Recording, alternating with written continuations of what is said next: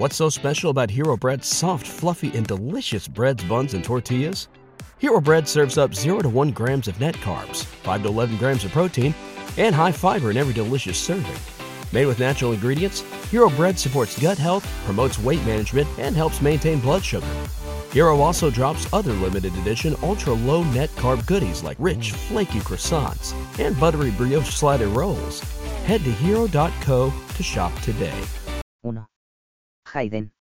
Ante una crisis inminente, había dos tipos de hombres de negocios, los que decían que no iban a caer sin luchar y los que ni se molestaban en contemplar la posibilidad de fracasar. Yo pertenecía, sin duda, a la segunda categoría.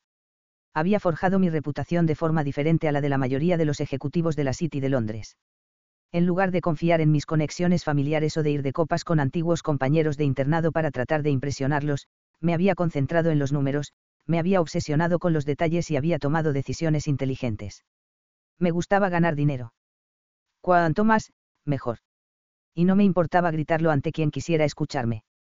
En los 10 últimos años, había hecho que Wolf Enterprises pasara de ser una de tantas empresas emergentes de Londres a una de las mayores compañías de Europa.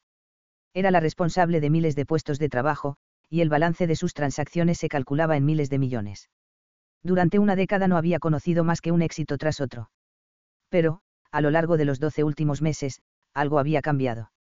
Había perdido algunas ventas importantes, me habían subestimado en la firma de algunos contratos y me habían bloqueado en algunas licitaciones. Mi imperio se tambaleaba. Pero no pensaba dejar que se derrumbara. Solo tenía que convencer a mis inversores durante el almuerzo de que podía cambiar las cosas. Al llegar a la entrada vi a Steven y a Gordon al otro lado de la sala. Consulté el reloj. Había llegado al restaurante exactamente a la hora convenida, lo que significaba que ellos habían llegado temprano. Una mala señal, ya que normalmente tenían la costumbre de hacer esperar a la gente. Eso significaba que iban en serio. Aunque yo también. La maitre me indicó un asiento delante de ellos en una mesa cerca del fondo. Esos tipos no hacían nada por casualidad, habían concertado una comida pública en vez de una reunión privada, habían llegado temprano y, para finalizar, se habían sentado de forma que la dinámica era de 2 contra 1, todo había sido cuidadosamente orquestado, lo habían diseñado para enviarme un claro mensaje antes de que se hubiera pronunciado una sola palabra. Gordon, Steven, me alegro de veros, lo saludé, reconociendo primero a Gordon, el más veterano de los dos. Comprendía el orden jerárquico, esos pequeños detalles eran los que más importaban en los negocios. Me encanta la vista, comentó Gordon, iniciando la conversación con algo informal, pero sutilmente despectivo. Ni siquiera se había molestado en saludarme. Miré por la ventana. Esa milla cuadrada al este de Londres, conocida como la City, era una de las zonas más antiguas de la capital londinense, donde se encontraban los bancos, aseguradoras y empresas de inversión más importantes del país. Era el centro financiero de Europa, donde los trajes estaban diseñados al milímetro y las operaciones, todavía más. El dinero gobernaba esas calles, y yo no había hecho ganar suficiente a esos hombres. Querían que lo supiera. Como si pudiera olvidarlo. Uno puede vigilar todas sus inversiones desde aquí arriba, repuse, levantando la barbilla ante la vista. Gordon sonrió, pero clavó su mirada en la mía. Eso parece. Creían que me tenían acorralado, pero iba bien preparado. Necesito poneros al tanto de algunas cosas. Ha llegado a nuestros oídos que has perdido el trato con la Amber, soltó Steven. Y ahí estaba. Se habían acabado las sutilezas. Habían desenvainado las espadas. No tenía sentido preguntarles cómo lo sabían. Una de las razones por las que había querido que fueran mis inversores era porque se encontraban entre las personas mejor conectadas de la ciudad. Me acomodé de nuevo en la silla. Anoche me enteré de que alguien superó nuestra puja y de que firmaron con otro comprador. Steven y Gordon permanecieron en silencio, esperando que yo mismo sacara conclusiones. ¿Sabes quién te ha ganado?, preguntó Steven. El Cannon Group. Mantuve una expresión neutra, aunque mis manos se crisparon involuntariamente por la frustración. Quería apretar los puños y golpear algo. Con fuerza. Una y otra vez. Maldito Cannon. Se había llevado las 4 últimas empresas que había intentado adquirir. Esta es la 4ª adquisición consecutiva que te ganan, señaló Steven. Creemos que estás perdiendo tu toque. Era una acusación justificada. Había hecho carrera como descubridor de negocios, pues encontraba pequeñas empresas infravaloradas que compraba para triplicar su valor en un plazo de 3 a 5 años para luego venderlas. Ese era mi trabajo. Pero Cannon estaba apostando por cada empresa que ponía en mi punto de mira. ¿Tienes algún enemigo en Cannon? Preguntó Steven. Parece un tema personal. No creo en teorías de conspiración, respondí. Cuando uno está en la cima, es el objetivo. Me encogí de hombros, aunque sabía que lo de Cannon era, en efecto, algo personal. Da igual, tienes que averiguar qué está pasando. Invertimos en ti no solo porque podías detectar un buen negocio, sino porque podías llevarlo a cabo. Si eso ha cambiado, tenemos que reconsiderar nuestra relación, amenazó Steven. Esto es tan frustrante para mí como para ti. Empecé a decir, ignorando de manera efectiva al perro de presa de Gordon. Frustrante. Esto no es solo frustrante. Es un mal negocio, continuó Steven. No nos dedicamos a apoyar a perdedores. Y yo no soy un perdedor, por lo que estoy buscando objetivos más importantes y mejores. Gordon se aclaró la garganta. Era de la vieja escuela, lo tenía todo, desde la camisa con anagramas en los puños hasta la casa familiar de quinta generación en el campo. Nunca levantaba la voz, y, desde luego, no participaba en enfrentamientos públicos. De los dos, era él al que tenía que vigilar. Queremos saber cómo podemos ayudar, intervino Gordon. Creemos que eres excelente en lo que haces. Solo queremos verte de nuevo en la cima. Aunque Gordon sonaba amable y encantador, estaba transmitiendo el mismo mensaje que Steven, solo que de una manera muy diferente. Nuestra relación estaba al borde del precipicio. Si Steven y Gordon se marchaban en ese momento, iban a enviar un claro mensaje a la City: Hayden Wolf era hombre muerto. Para mí se habrían acabado los días de cerrar buenos negocios, y la empresa que había levantado para honrar a mi padre se habría desmoronado. Intenté parecer tranquilo, como si la adrenalina no amenazara con poseerme. Soy un negociador, pero no voy a comprar algo porque sí. Cannon está ocupando los titulares en este momento, si bien están pagando demasiado por los activos que adquieren. Si su estrategia era acabar conmigo, estaba funcionando, aunque a costa de no hacer buenos negocios. Estaban pagando demasiado dinero por empresas que valían mucho menos solo para joderme. Gordon asintió. No me preocupan las prácticas comerciales de Cannon ni sus resultados. Me preocupan las tuyas. Wolf Enterprises sigue adelante, dije, sin ceder terreno. Y mi próxima adquisición va a hacer que os olvidéis de los 12 últimos meses. La mesa se quedó en silencio cuando la camarera llegó con las bebidas para Gordon y Steven, luego volvió a desaparecer. Borrar los 12 últimos meses requeriría un trato mucho más importante que cualquier otro que hayas cerrado en el pasado, señaló Steven. Exactamente, acepté. Esperas que nos creamos que, después de un año marcado por tus mayores fracasos, vas a darle la vuelta a tu suerte con un solo acuerdo que no solo rivalice sino que supere a cualquiera que hayas hecho antes. No solo superará a cualquier éxito anterior, corregía Steven, haciendo contacto visual con Gordon, sino que los superará a todos, sumados. Steven se echó a reír a carcajadas, pero Gordon se quedó quieto y en silencio, sopesándome con la misma mirada que había utilizado el día que decidió invertir en un chico desconocido, sin referencias y sin nada que perder. ¿Estás buscando resurgir de las cenizas?, preguntó con los ojos entrecerrados. Le sostuve la mirada. Exactamente. Juego, set y partido para mí. Con décadas de éxito a sus espaldas, Phoenix era la joya de la corona financiera de la ciudad. Le había prometido a Gordon 10 años antes, en aquella primera reunión, que algún día iba a ser su dueño. Él se había reído, pero yo lo había dicho en serio, iba a cumplir esa promesa y comprar Phoenix. Esto no puede salir a la luz, dijo Gordon, elevando la voz apenas por encima de un susurro. En el momento en que se haga pública la noticia de que están considerando vender, se montará un pandemonium, habrá una guerra de ofertas como nunca hemos visto antes. Estoy de acuerdo, aseveré mientras Steven intentaba descifrar de qué estábamos hablando. Cannon vigila Wolf Enterprises, deja que tú establezcas el trato y luego entra de golpe en el último minuto para superar tu oferta. Están obteniendo la información de alguien, dedujo Gordon. No había pensado en otra cosa desde que había perdido el trato con la Ambard. ¿Cómo era posible que me lo hubieran birlado? Solo conocía esa información un grupo de personas de confianza. Todas habían firmado los respectivos acuerdos de confidencialidad. Había estado seguro de que era mío. ¿Espionaje corporativo?, preguntó Steven. Probablemente, aunque me resistía a admitirlo. Cuando había perdido el primer trato, me había encogido de hombros y lo había considerado una casualidad. En el segundo, había cambiado de asesor financiero. Después de que me robaran la tercera operación, me había asegurado de que solo un equipo de 4 personas de confianza, incluida mi asistente, supieran lo de la Ambard. Lo que significaba que la filtración había salido de mi propio despacho. Eso me hacía sentir fatal. Yo había elegido a ese equipo. Todos se habían ganado mi confianza, algo que no entregaba con facilidad. Si quería mantenerlo en secreto, iba a tener que aislarme aún más. Para que funcionara, no podía confiar en nadie, al contrario, debía sospechar de todos. Mi negocio, mi reputación, todo aquello por lo que había trabajado tanto en la última década estaban en juego. Si quiero cerrar este trato de forma rápida y silenciosa, tengo que desaparecer. Nadie puede saber en qué estoy trabajando. La próxima noticia que tendréis de mí será una solicitud para financiar el trato. ¿Vas a desaparecer?, preguntó Gordon. Parecerán unas largas vacaciones de trabajo. Preferiblemente en el extranjero. Algo que haga pensar a los buitres que me he ido a lamerme las heridas después de mi último fracaso. Cannon tenía que pensar que yo había dejado el juego. Sé lo mucho que este negocio significa para ti, repuso Gordon mientras Steven se echaba hacia adelante. Quiero que tengas éxito.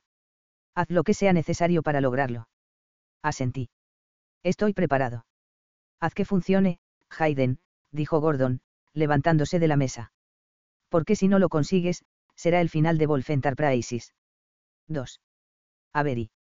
Tenía una resaca del tamaño de una ballena. Al ejercer de sobrecargo en yates de lujo, estaba acostumbrada a enfrentarme a la adversidad con una sonrisa en la cara, por lo que cualquiera que me estuviera observando podía pensar que estaba bien, solo iba a ver un maquillaje impoluto y mi largo pelo castaño recogido en una brillante cola de caballo. Sin embargo, el ardor de estómago y el palpitar que me taladraba la cabeza contaban una historia diferente. No sé cómo has logrado evitar que destrocemos este lugar, comentó Leslie, miembro de la tripulación, acercándose a mí mientras contemplábamos el salón principal del yate al que había llamado hogar durante los 5 últimos meses. Las ojeras de Leslie, su ropa arrugada y la forma en que se tocaba la frente delataban el elevado consumo de alcohol durante la noche anterior. En el momento en que habíamos despedido al último cliente habíamos empezado a beber mientras limpiábamos todo de arriba a abajo. Aunque la cubierta inferior debía de estar más descuidada, dada la cantidad de vino que habíamos tomado. Y ensombrecer un trabajo bien hecho. Respondí. Cuando hubimos regresado al barco después de tomar unas copas en tierra, había animado a la tripulación a asistir a la fiesta. Sabía lo que era llegar a un yate nuevo y descubrir el lugar hecho un desastre, y no quería que la próxima tripulación se encontrara con ese panorama. Quería volver a casa, a California, con la conciencia tranquila. Estaba deseando regresar porque ya ni recordaba la última vez que había disfrutado de un mes entero de vacaciones. 30 días para estar con mi hermano y con mi padre, para salir con mis viejos amigos. No tenía ni idea de cómo había logrado sobrellevar los 5 últimos meses de la temporada caribeña. Había sido un invierno brutal, y sin duda me iba a pasar la primera semana en Sacramento durmiendo. Avery, el capitán quiere verte, resonó en mi radio. Puse los ojos en blanco. ¿Qué querrá? Miré el reloj. Mi trabajo ya se ha acabado. La temporada caribeña había terminado oficialmente y yo tenía que subirme a un avión. Pero, aunque estuviera fuera de servicio, nunca ignoraba la llamada de un capitán, y menos si estaba intentando localizarme por radio. Algunos eran imbéciles, pero el capitán Moss no era uno de ellos. Era un hombre severo pero justo, que había debido de ser muy guapo 30 años atrás, antes de que el clima y el trabajo le pasaran factura. Me quité el receptor de radio de la cintura y pulsé el botón. Capitán, aquí Avery. Diríjase al puente de mando, por favor. Se me hundieron los hombros. Mi cuerpo vibraba por la necesidad de salir de ese barco. Llevaba 5 meses allí metida, y estaba tan harta que no lo soportaba más. Entendido, señor. Me volví hacia Leslie y nos abrazamos. Nos veremos en Francia. O en Italia. En el país transalpino se encontraban algunos de mis puertos favoritos, eran más tranquilos que los del sur de Francia y la gente se tomaba la vida de forma más relajada. Y, por supuesto, estaba la pasta. Eso espero. A menos que hubiera renovado contrato con el mismo barco, nunca planeaba la siguiente temporada con demasiada antelación, pero deseaba que la próxima incluyera Italia. Aunque fuera desde el mar. Solté a Leslie y me dirigí al puente de mando, desde donde el capitán manejaba el barco, ladraba órdenes y, en general, se aseguraba de que nadie perdiera la vida mientras estuviéramos a bordo. Adelante, Avery, dijo cuando llamé a la puerta. Tome asiento. Me desplacé hacia una de las 2 sillas atornilladas al suelo. Ha sido una buena temporada, dijo, sentándose frente a mí. Gracias, señor. Estoy buscando tripulación para un crucero fuera de temporada, y me gustaría que fuera la sobrecargo. Me halaga. ¿En qué barco? En el Acina. Ha estado en dique seco desde hace 2 años y lo han reformado. Es un yate de 154 pies. He hecho una temporada en él, y es un buen barco. Tendrá su propio camarote, añadió, como si intuyera que tenía que endulzar el trato. Fruncí el ceño. ¿En serio? Que la tripulación dispusiera de espacio privado a bordo de un yate era tan raro como un perro verde. Sonrió. Le parece bien, ¿verdad? Y el salario base es bueno, un 40% más de lo que ha cobrado esta temporada.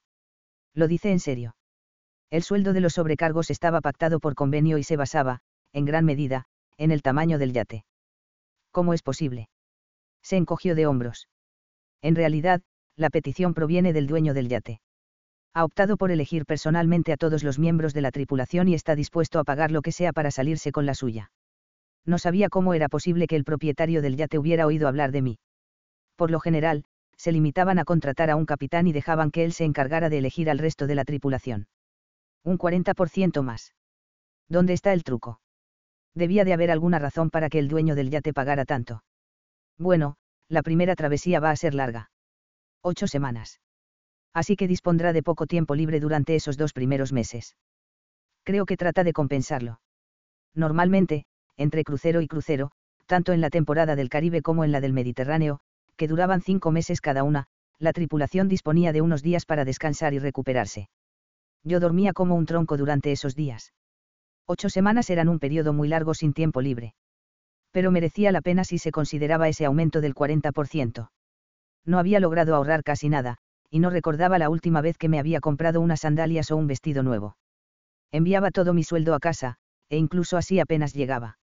Ganar más dinero significaba que iba a tener la oportunidad de crear un fondo de emergencia, y quizá podría hacer una visita a Zara para añadir un par de prendas a mi guardarropa. La parte buena es que solo habrá un cliente a bordo. ¿En serio? Eso sonaba demasiado bien para ser verdad. En un yate de 45 metros de eslora. Debe de haber al menos 6 camarotes. Sí. La embarcación tiene capacidad para 12 personas. Fruncí el ceño. Eso no tiene sentido. Se trata de un hombre muy reservado, aparentemente. Quiere disfrutar de unas buenas vacaciones. Se encogió de hombros. Tal vez tenga invitados una vez que se haya instalado. ¿Y cuántos miembros tendrá la tripulación? Tal vez ahí estaba la trampa. ¿O seré solo yo? Habrá 2 personas a su cargo. Así que la tripulación no será más escasa solo porque haya un ocupante.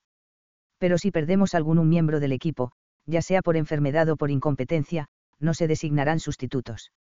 Ya ha comprobado los antecedentes. Era inusual, pero no inaudito, que se comprobaran los antecedentes. Se trata de alguna celebridad que intenta desintoxicarse, o algo así.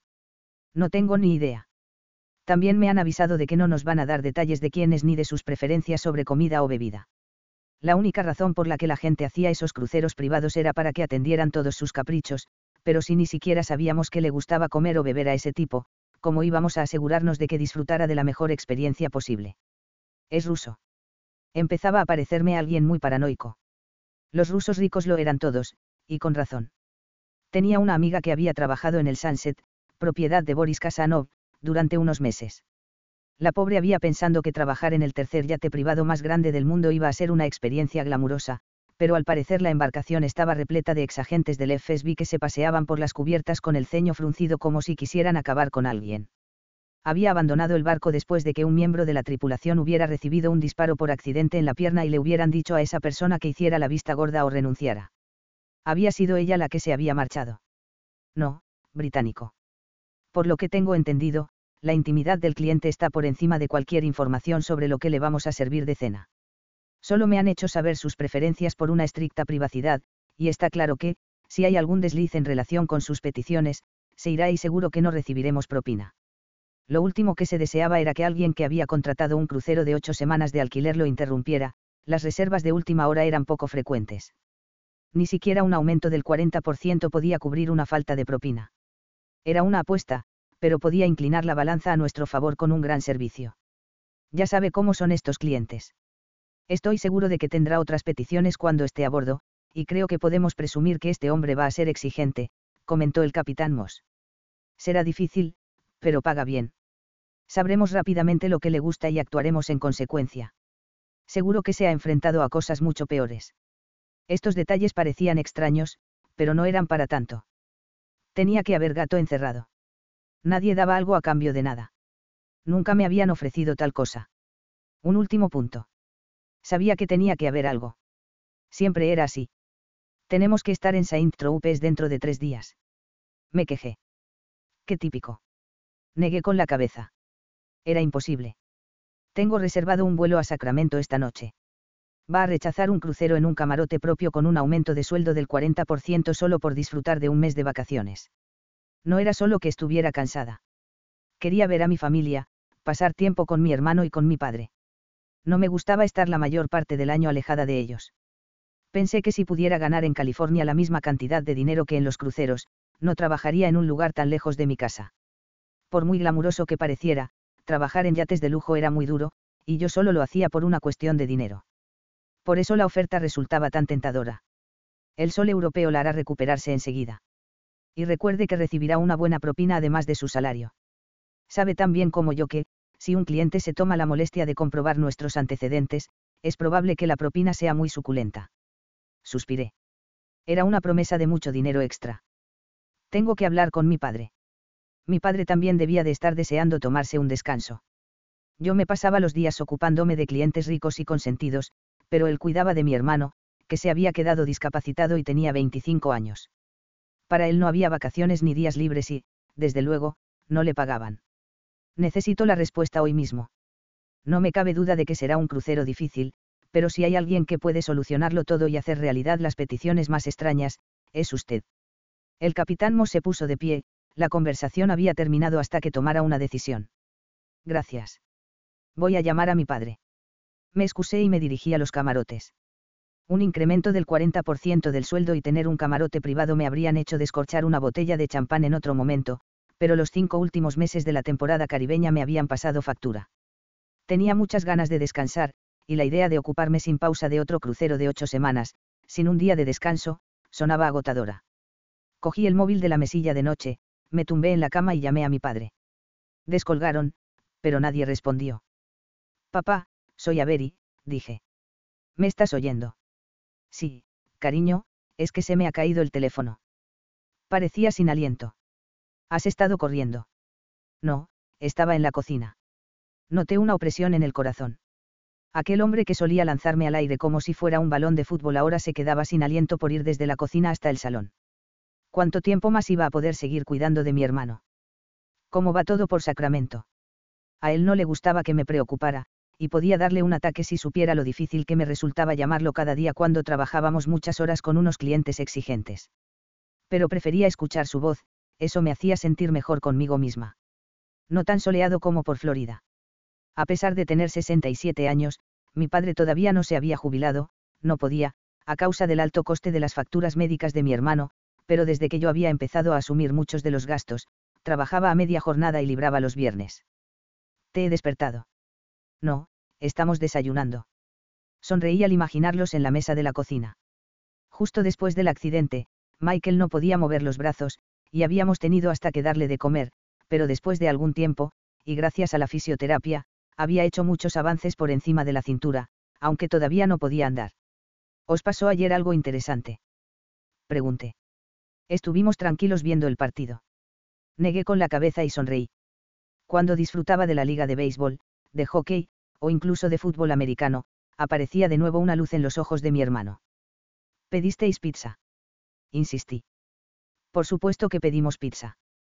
Puse los ojos en blanco. Claro, por supuesto que sí. Tienes que intentar seguir una dieta sana, papá. Me encantaba cocinar para ellos cuando estaba en casa. Ir a hacer la compra, preparar sopa, e incluso ver deporte televisado con mi familia eran momentos especiales que anhelaba cuando estaba en el mar, tan lejos de casa. Soy fuerte como un buey, respondió. Sonreí al imaginarlo de pie, hinchando el pecho. Solo quiero que sigas así. Deja de quejarte. Los chicos Walker estamos bien. Cuéntame cómo te va a ti. ¿De cuántos clientes ricos y malcriados te has ocupado hoy? Me reí. Los clientes se fueron ayer. Guay. ¿Y hoy has hecho un poco de turismo o has tomado el sol antes de volver a casa? Algo así. Ayer estuvo ahí la fisioterapeuta. Michael disfrutaba de los servicios de una fisioterapeuta a domicilio 3 veces por semana. Sí. Está centrándose en los músculos de las piernas, las pesas están ayudando mucho. Suspiró. ¿Qué pasa? Oh, es una chica muy agradable y todo eso. Es solo que siempre dice que, si Michael quiere progresar, sería de mucha ayuda tener más sesiones. Michael murmuró algo de fondo, probablemente algo referente a que dejáramos de molestar. Más sesiones de fisio. ¿Cuántas más? No lo sé, cariño. Sugirió 6 días a la semana. Pero le dije que no íbamos a poder pagar eso. El seguro no asumirá más costes. Michael quería volver a caminar. Mi padre y yo deseábamos que lo consiguiera, y en más de una ocasión me había enfrentado a la aseguradora para que se hiciera cargo de los costes de la fisioterapia. Por eso seguía teniendo 3 sesiones semanales a pesar de haber pasado tanto tiempo desde el accidente. Sabía que nunca iban a aceptar 6 sesiones semanales. ¿Cree que se notará la diferencia? Pregunté. Mi padre no respondió, el roce de una silla y el leve gemido que él emitió al ponerse en pie resonaron en el teléfono, indicando que se estaba cambiando de lugar para que Michael no pudiera oírlo. Dijo que, si Michael recibía 6 sesiones a la semana, al cabo de 6 meses podría decirnos con más seguridad si es realista creer que Michael volverá a caminar, y, si es posible, podríamos ver los progresos en ese tiempo. Habían pasado 7 años desde el accidente de mi hermano, que había cambiado por completo la vida para mi familia. Mi madre nos había abandonado poco después, incapaz de enfrentarse a una existencia que giraba en torno a un hijo discapacitado, y poco después se habían empezado a acumular las facturas. Ese otoño, yo tenía planes de comenzar mis estudios universitarios en ACLA, pero de repente mi familia me necesitaba, y había tenido que ganar dinero de forma rápida. Una amiga de una amiga había trabajado un verano en Miami como sobrecargo y había regresado después del primer crucero con un bolso de Louis Vuitton. Así que me pareció una forma rápida y fácil de ganar mucho dinero que no requería habilidades ni experiencia. En parte había sido así. Era dinero rápido. Pero la vida en los yates de lujo, atendiendo a clientes ricos, y ocasionalmente famosos, no era nada fácil. Echaba de menos a mi padre y a mi hermano, pero no podía quejarme. No estaba atrapada en una silla de ruedas ni me habían arrebatado mi futuro. Michael solo quería volver a caminar. Y si aceptaba el crucero que me ofrecía el capitán Moss, podía ayudarlo a conseguirlo. O, al menos, averiguar si era posible. 6 meses con 3 sesiones adicionales a la semana. Sí, es completamente imposible. Así se lo he dicho. Eché cuentas mentalmente. Se trataba de una estimación aproximada, pero iban a suponer más de $10.000. Se me revolvió el estómago. Estaba a punto de ir al aeropuerto, pero el capitán Moss me ha ofrecido participar en un crucero más a última hora, dije, y luego le expliqué lo que suponía ser reclutada personalmente. Es un cumplido increíble, corroboró mi padre. Aunque no esperaba otra cosa de mi hija. No sé qué hacer. Tengo muchas ganas de veros. Nosotros también tenemos ganas de verte, cariño. Vuelve a casa. Nos quejamos cuando estás aquí, pero echamos de menos tus aspavientos. Sabía que mi padre se sentía agradecido por la ayuda económica que le proporcionaba, pero también que era un tema difícil de digerir para su ego. Así que a los dos nos gustaba fingir que mi trabajo era más glamuroso de lo que era en realidad. Ganaría mucho dinero, papá. Cubriría más o menos esa fisioterapia adicional. Iba a llamar a la terapeuta para ver si podía hacernos un descuento, pero podía cubrirlo. Aunque eso significaba que no íbamos a vernos hasta pasados 5 meses, puesto que, al navegar en el mes de vacaciones, iba a empalmar una temporada con otra. Si no quieres hacerlo, entonces deberías decir que no. Quiero que vivas tu propia vida, cariño. No tienes que preocuparte por Michael y por mí.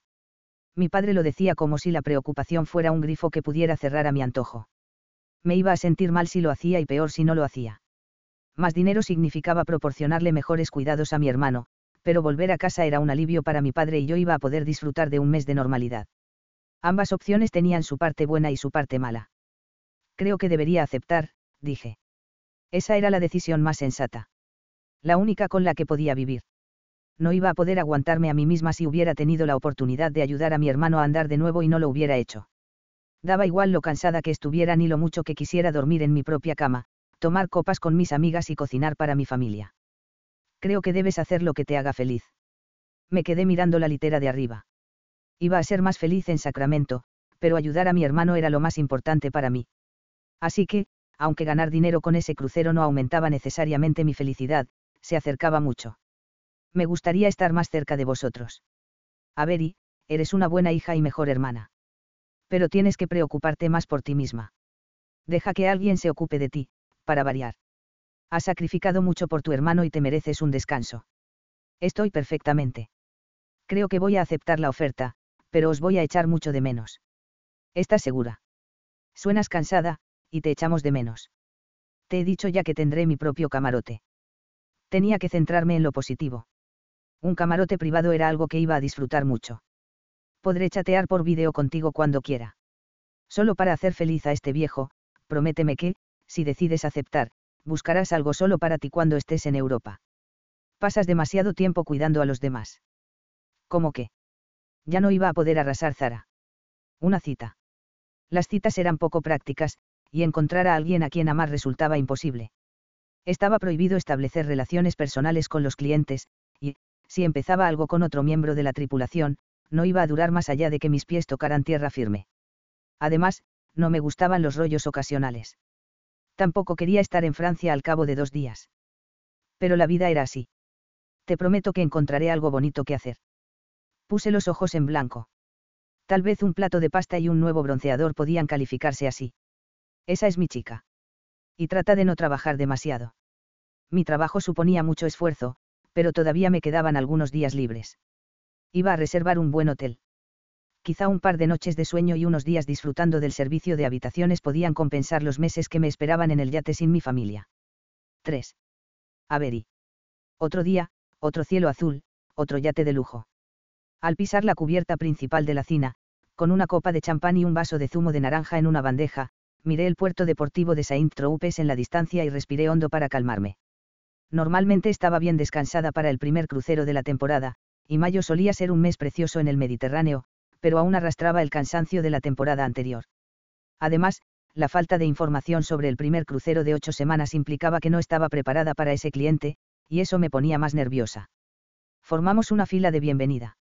El capitán Moss era el primero, y yo estaba a su lado, a continuación, Eric, el contramaestre, luego el chef Neil y el resto de la tripulación. Solo faltaban los mecánicos, que estaban en la sala de máquinas y no formaban parte del comité de bienvenida. El sonido metálico de pisada se hizo más fuerte a nuestra espalda, y con el rabillo del ojo vi que mi segunda, August, estiraba el cuello para intentar ver algo. Mirada al frente, le recordé. Odiaba reprender a las personas a mi cargo. Algunos de los sobrecargos con los que había trabajado disfrutaban ejerciendo el poder, pero yo no era así. Solo quería que se hiciera bien el trabajo, que los clientes se sintieran contentos y que las propinas fueran enormes. Unos pasos se acercaban a nosotros por la pasarela inclinada. Sonreí mientras trataba de sostener con firmeza la bandeja. Cuando apareció el cliente, contuve la respiración. Era joven, alrededor de 30 años, desde luego, no más de 35, y guapo, con pelo castaño oscuro y hombros anchos. No se parecía en nada al cliente tipo de un crucero de lujo. Pero esa travesía no se parecía en nada a un crucero normal. Era alto, medía más de 1,80. Unos pómulos afilados enmarcaban su rostro y descendían hasta una mandíbula cuadrada y perfectamente afeitada. Sus ojos eran oscuros y serios. Si no hubiera tenido la nariz un poco torcida, como si se la hubieran roto en algún momento de su pasado, incluso podría haberlo descrito como hermoso, pero esa irregularidad lo hacía más bien atractivo. Sugería que había un poco de aspereza debajo de tanta perfección. Tragué saliva. Nunca había encontrado atractivo a un cliente. Ni siquiera un poco. Pero, por otra parte, nunca habíamos tenido clientes con ese aspecto. Cuando empecé a navegar esperaba estar rodeada de ricos guapos a todas horas, y, aunque la riqueza abundaba, los clientes atractivos solían ser mujeres. Yo era bastante flexible con respecto a muchas cosas, pero muy estricta cuando se trataba de mis fantasías sexuales. Se acercó al capitán Moss y se estrecharon la mano. Me alegro de conocerlo, dijo el hombre con una voz profunda y grave que hizo que todo mi cuerpo vibrara. Y yo de tenerlo a bordo, respondió el capitán Moss. Soy Hayden Wolf, se presentó, y se giró para clavarme una mirada tan intensa que fue como si estuviera leyendo mi mente. Avery, ¿verdad? ¿Cómo sabía mi nombre? Quizá cuando había comprobado mis antecedentes le habían proporcionado una fotografía. Y la forma en que lo dijo, aunque mi nombre no debería sonar tan diferente con acento británico, la forma en que pronunció cada sílaba, junto con ese timbre profundo, de alguna manera lo hizo sonar importante. Sí, señor, respondí. Asintió y sonrió. Mis pezones despertaron de golpe. Joder. Gracias a Dios que llevaba un sujetador con relleno. La primera regla en la navegación de recreo era no cruzar jamás la línea entre lo personal y lo profesional. A algunos tripulantes les resultaba difícil, sobre todo cuando los clientes querían relajarse y que el personal se uniera a la diversión. A veces las líneas se difuminaban, pero para mí eso nunca había supuesto un problema, era la forma más fácil de que me despidieran. Por eso, nunca había visto a un cliente como otra cosa que la persona responsable de mi próxima propina y la razón por la que podía enviar dinero a mi familia. Sin embargo, en el caso de Hayden Wolf había algo que hacía desaparecer los límites, y de repente me lo estaba imaginando desnudo y cubierto de sudor. Basta, me dije. ¿Puedo ofrecerle una copa de champán o un zumo de naranja? Pregunté. Negó con la cabeza. No, gracias. Mi corazón, que había estado botando dentro de mi pecho, dio un vuelco mortal. Por favor, Dios, dime qué bebe. Un cliente sobrio era lo peor. Prefería tratar con alguien que exigiera que todas las sábanas fueran italianas y el whisky de una destilería concreta de unas remotas islas de Escocia antes que con un cliente que no bebiera. ¿Han desactivado el wifi? Le preguntó Hayden al capitán Moss. Como usted pidió, confirmó el capitán Moss. El wifi estaba desactivado. Normalmente era al revés. Los clientes siempre pedían una conexión inmejorable, sin entender que, cuando se estaba en un barco, había cosas que escapaban a nuestro control, como el maldito mar.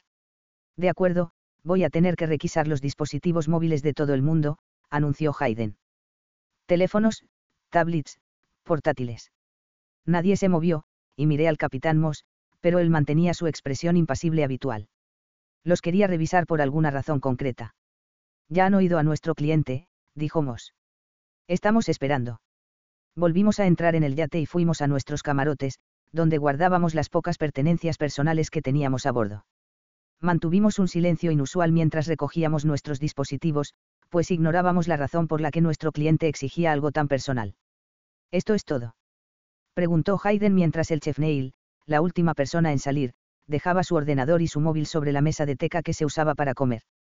Es vital para mí que no salga ninguna información de este barco. Ni fotos, ni llamadas telefónicas ni correos, nada, explicó Hayden. La privacidad era la regla número 2 en la navegación de recreo. Todos sabíamos ser discretos. Nadie que trabajara en un yate hablaba sobre los clientes fuera de la embarcación. Bueno, eso no era cierto. Todos cotilleábamos entre nosotros sobre los clientes, pero nunca mencionábamos sus nombres. No atribuíamos a nadie concreto las historias escandalosas que vivíamos durante nuestros viajes. Entiendo que puede ser un reto, pero, como medida de seguridad adicional, no tendrán acceso a sus dispositivos durante mi estancia, indicó Hayden. Toda la travesía sin teléfonos o portátiles. Tenía que estar bromeando. August jadeó a mi lado y yo apreté las manos, tratando de conservar la sonrisa en mi rostro. Nada hasta dentro de 8 semanas, confirmó el capitán, y pude notar que toda la tripulación parecía desesperada por quejarse, aunque nadie quería avergonzar al capitán Moss. La tercera regla de la navegación de recreo era que el cliente recibía lo que pedía. Estaba acostumbrada a peticiones extravagantes, pero no tener móvil o internet durante 8 semanas no era solo un inconveniente. Si lo hubiera sabido antes de empezar el crucero, probablemente no habría aceptado el trabajo. Por favor, puede ser más claro. Pedí. Normalmente, aceptaba todo lo que pedían los clientes, e intentaba ofrecerles más de lo que esperaban, pero no pude contenerme. No vamos a poder contactar con nuestra familia durante 2 meses. Algunos tenemos situaciones personales que... Desde el yate no, espetó Hayden. Salvo eso, tengo muy pocas peticiones, pero la absoluta privacidad y la discreción son primordiales para mí. No voy a discutir ni a negociar al respecto. Pueden ponerse en contacto con quien quieran desde la costa, si no están de acuerdo, tendrán que trabajar en otro yate. Fue como si la fuerza y la intensidad de sus palabras me hubieran lanzado contra la pared. Aquel imbécil ni siquiera me había dejado terminar la frase. Había tratado con clientes poco razonables en el pasado, pero, por general, podía separar el trabajo de mi vida personal, y me daba igual. Sin embargo, en ese momento quería explotar y gritarle que no podía quedarme sin una forma de contactar con mi padre durante 2 meses, sin embargo, sabía que debía dar ejemplo a las 2 personas que estaban a mi cargo, Esquilar y August.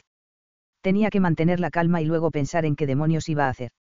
Gracias por su colaboración, dijo Hayden, como si nos hubiera pedido que no comiéramos chicle o no nos pusiéramos ninguna prenda rosa durante las 8 semanas siguientes. Vaya forma de empezar una travesía. A ver y le enseñará la embarcación, dijo el capitán Moss. Sonreí, tratando de concentrarme en otra cosa que no fuera la cara casi perfecta del señor Wolf y las ganas que tenía de besarla y abofetearla a partes iguales. Sabía que alguien tan guapo tenía que tener algún fallo, estaba claro que ese tipo era un paranoico y un gilipollas. Pero mi labor consistía en solucionar problemas. Tal vez podía hacerlo cambiar de opinión. Le entregué mi bandeja a esquilar, la segunda persona a mi cargo. Déjeme enseñarle primero el salón principal. ¿Se puede quitar los zapatos? Pregunté, me detuve ante las puertas automáticas e indiqué una cesta poco profunda junto a la puerta que estaba allí específicamente para ese fin. ¿En serio? Asentí. Me temo que sí. La tradición dicta que las cubiertas de los yates estén sin barnizar para mantener el color natural, y los zapatos pueden dañar la teca. Todos los yates son iguales. Me miró los pies con medias, luego se agachó y se desató los cordones de los zapatos. Miré por encima de su ancha espalda. ¿Quién llegaba con traje a unas vacaciones? Necesitaba saber algo más de ese tipo y no quedarme con que era guapo, británico y cauteloso. ¿Qué tal el viaje? Pregunté. Quizá la amabilidad lo relajara, y en un par de días podía devolvernos los teléfonos. No quería tener que abandonar ese hermoso yate ni renunciar a tan buen sueldo, pero tenía que mantenerme en contacto con mi padre. Iba a tener que resolverlo. Bien, respondió, incorporándose. Luego recogió el maletín que había dejado en el suelo. Me acerqué. ¿Quiere que se lo lleve yo? Sus nudillos se pusieron blancos cuando apretó los dedos alrededor del asa. No, me las arreglo solo. Su tono cortante indicaba que lo que había en el maletín era importante. Solo esperaba que, por el bien de todos, no fuera droga. La política de la navegación de recreo tenía tolerancia cero ante el consumo de narcóticos. Si se encontraba un solo rastro de drogas ilegales a bordo, el capitán podía verse despojado de su licencia sin que se le permitiera alegar nada. Si Hayden Wolf llevaba droga en ese maletín, el capitán Moss iba a tener que cancelar el crucero, y todos íbamos a quedarnos sin cliente y sin propina durante las 8 próximas semanas. Levanté la vista cuando el señor Wolf se cernió sobre mí. A pesar de que había iniciado el viaje con una exigencia totalmente irracional, estar tan cerca de él me provocaba un poco de vértigo, que era una palabra que nadie que me conociera hubiera utilizado para describir mis sentimientos. Por lo general, yo era una mujer centrada y diligente según la mayoría de la gente, divertida y leal si se preguntaba a mi familia. Pero nunca había sido de las que sienten vértigos ante nadie. Basta, basta, le recriminé a mi cabeza. Este es el salón. Aquí dispone de una buena selección de juegos de mesa, dije, señalando el tablero de ajedrez y la mesa de cartas. Aunque, salvo que hiciera solitarios, no le iban a servir para nada. Metió la mano libre en el bolsillo. Ajedrez. Hice una pausa, esperando a que se explayara, pero no lo hizo, así que recorrimos el salón en silencio. El Acina era un yate precioso, tal como me había asegurado el capitán Moss, de líneas sencillas, elegante y ligero. El interior parecía el de una casa de verano en los Hamptons, limpio, nítido y fresco, decorado en tonos blancos, cremas y grises. Todo el mobiliario hablaba de clase sin ser exagerado.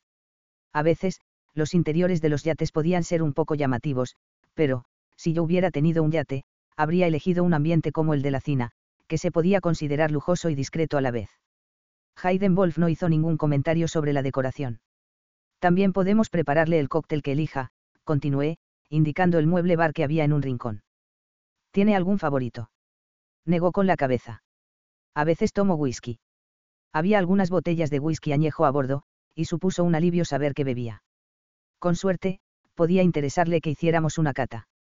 ¿Prefiere alguno en especial? Tenía los ojos clavados en las ventanas, observando el horizonte. No. El que tenga a mano estará bien. Con respecto a los menús, Neil es un chef excelente. Estará encantado de prepararle lo que prefiera. ¿Le gusta la carne? Se encogió de hombros. A veces. El pescado. Sugerí. No soy exigente. Sonreí mientras me contenía para no llamarlo mentiroso. No existía ningún millonario que no tuviera su buena dosis de pretensiones. Conseguí no decir nada. Hay 4 plantas de alojamiento, expliqué, yendo hacia las escaleras, los camarotes están en la parte inferior, así que vamos a empezar por la cubierta superior, justo encima de nosotros. El reflejo del sol en el agua era casi cegador cuando abrimos la puerta y salimos a la cubierta. Aquí arriba solo está el jacuzzi. También puede resguardarse un poco del sol, dije señalando las 2 tumbonas a la sombra y evitando mirarlo. Como sobrecargo, me había fijado como meta no mostrar mis emociones, y ese hombre no iba a cambiar mi política. La mayoría de los pasajeros prefieren utilizar las tumbonas de la cubierta principal, aunque en este nivel también hay espacio en la parte delantera del barco para tomar el sol. Señalé el camino hacia el resto de las tumbonas. Supuse que tenía unos muslos fuertes y un pecho duro oculto por el traje, aunque tampoco era como si hubiera estado mirando. Ya descubrirá lo que prefiere. Le eché una mirada de reojo al ver que no respondía. Se limitó a apretar los labios y a asentir.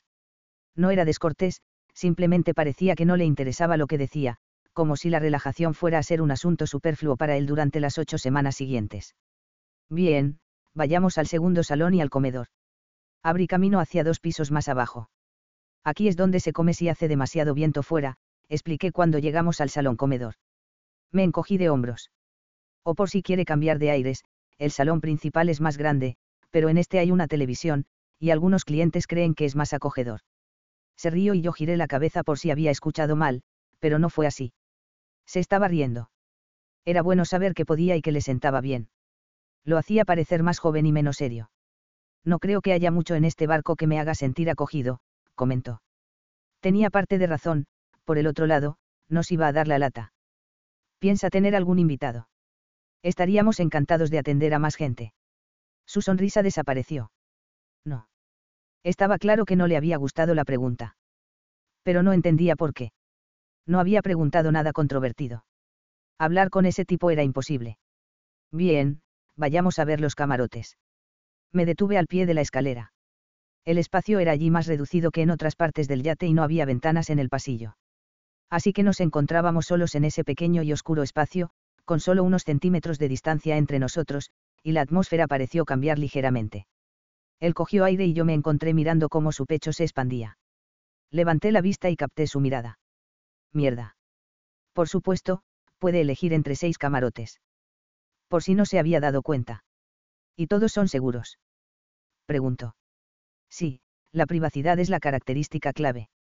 Me dirigí al segundo camarote.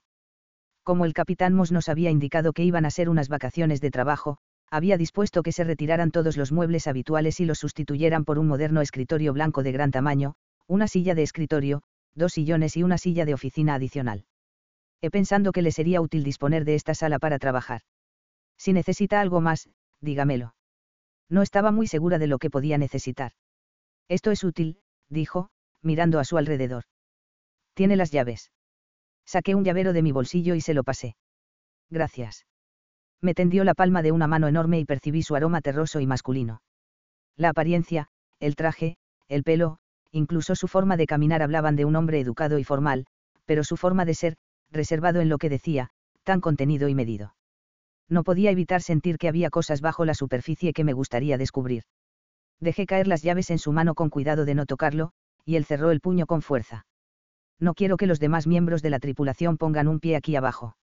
Nadie más tiene llaves de los camarotes excepto yo, ¿verdad?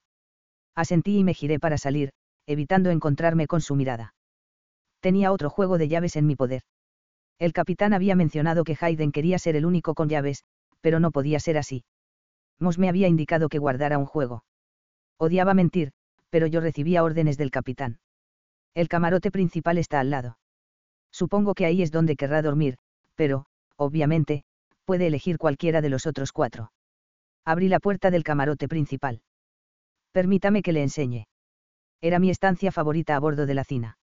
Era lujosa pero fresca, con sábanas blancas y luminosas, moqueta de color gris perla y cabecero de terciopelo a juego, por no mencionar la bañera independiente, con capacidad para 2 personas, y la ducha, en la que cabían 4. Era el tipo de habitación en la que me habría gustado desaparecer con un amante o con mi marido durante una semana romántica si alquilara ese yate o si fuera una cliente como Hayden Wolf. Pero yo no había alquilado el yate y nunca iba a hacerlo. Yo era el servicio. La criada, la camarera. Le deshago las maletas. Eric ya había colocado las maletas del señor Wolf en los portaequipajes. Frunció el ceño.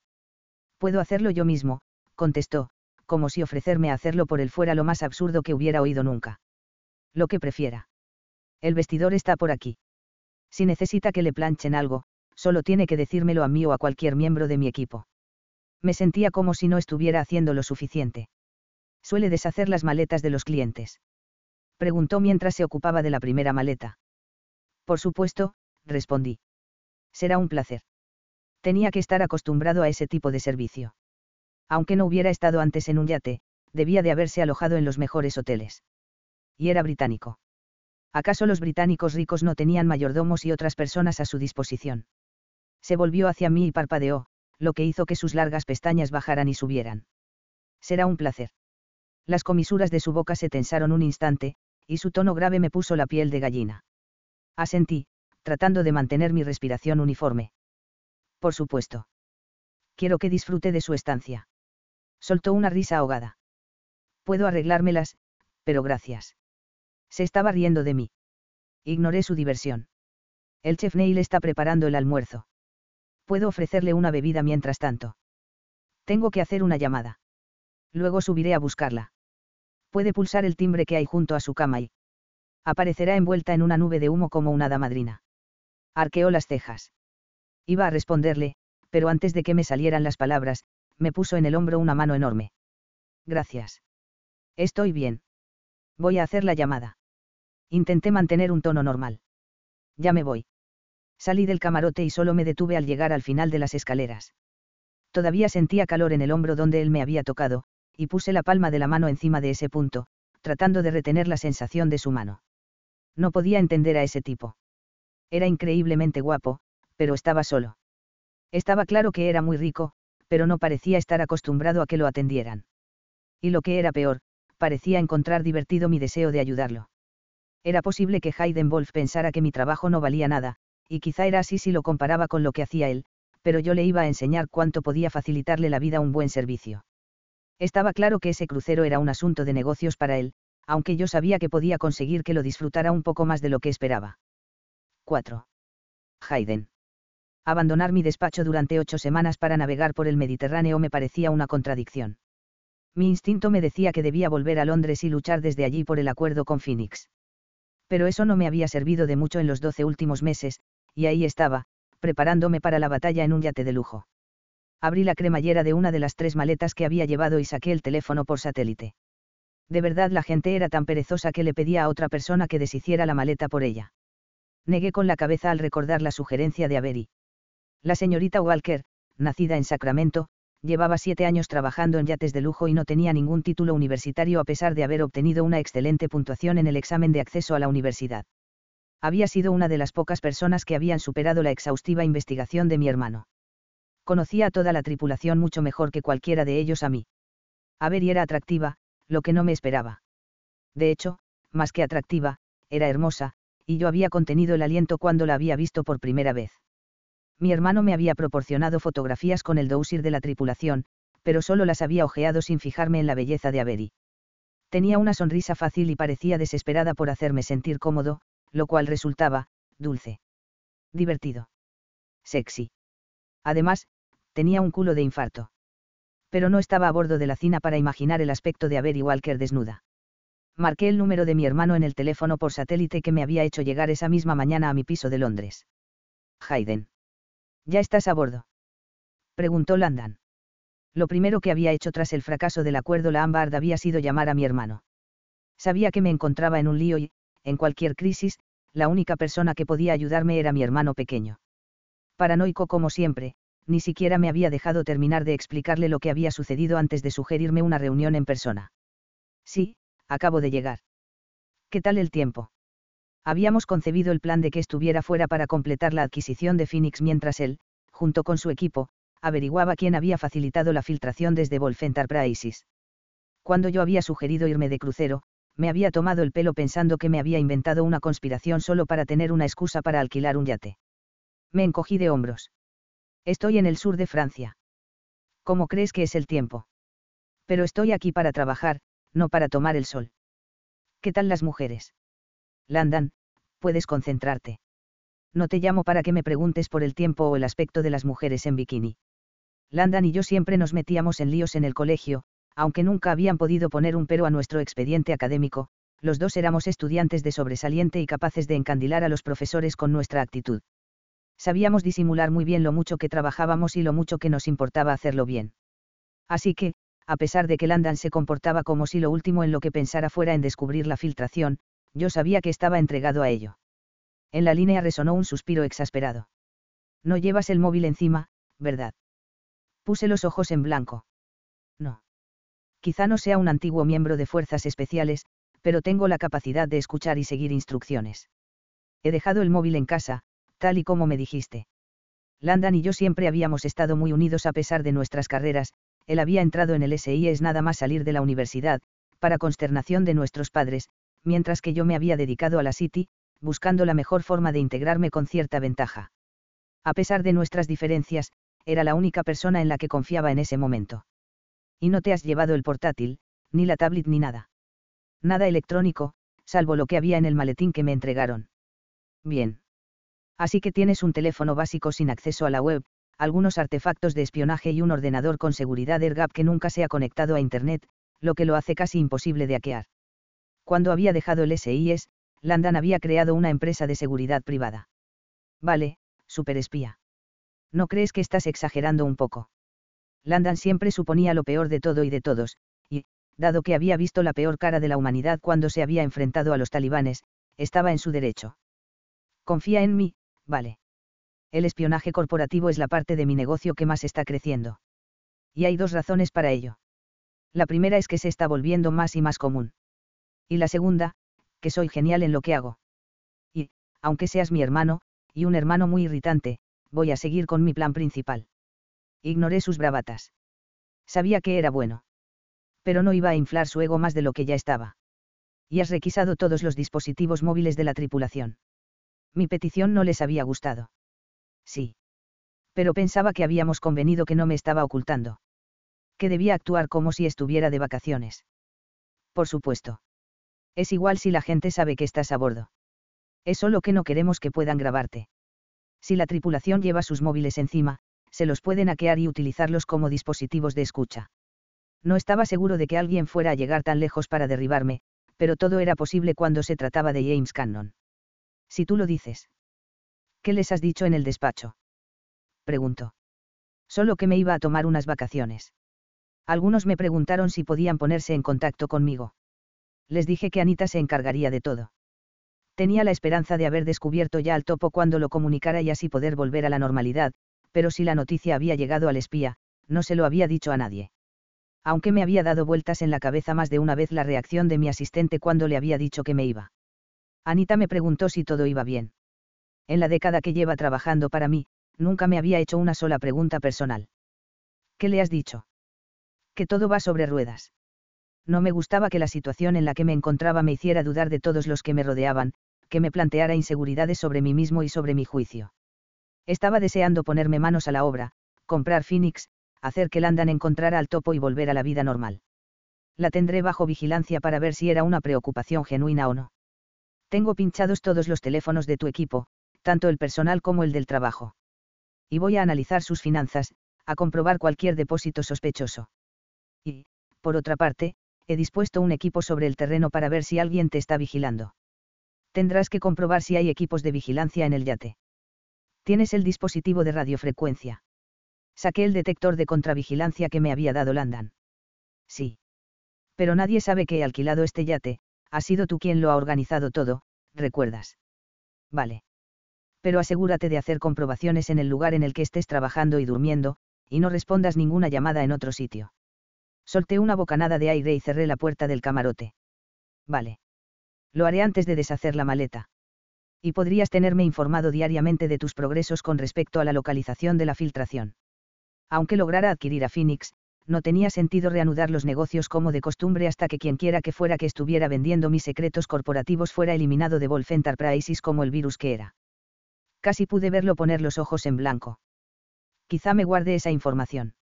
Vale, lo que tú digas. Cerré las persianas venecianas para que la estancia se oscureciera y cogí la linterna que Landon me había proporcionado junto con el dispositivo de radiofrecuencia. Apreté el botón y apareció un haz de luz que iluminó la cama.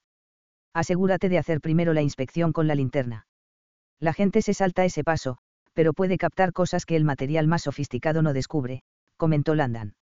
Con eso puedes percibir el reflejo de la lente de una cámara o el parpadeo de un dispositivo de grabación. Estoy en ello. Me moví por el camarote con la luz, escudriñando las paredes y los techos, incluso las persianas y los cuadros.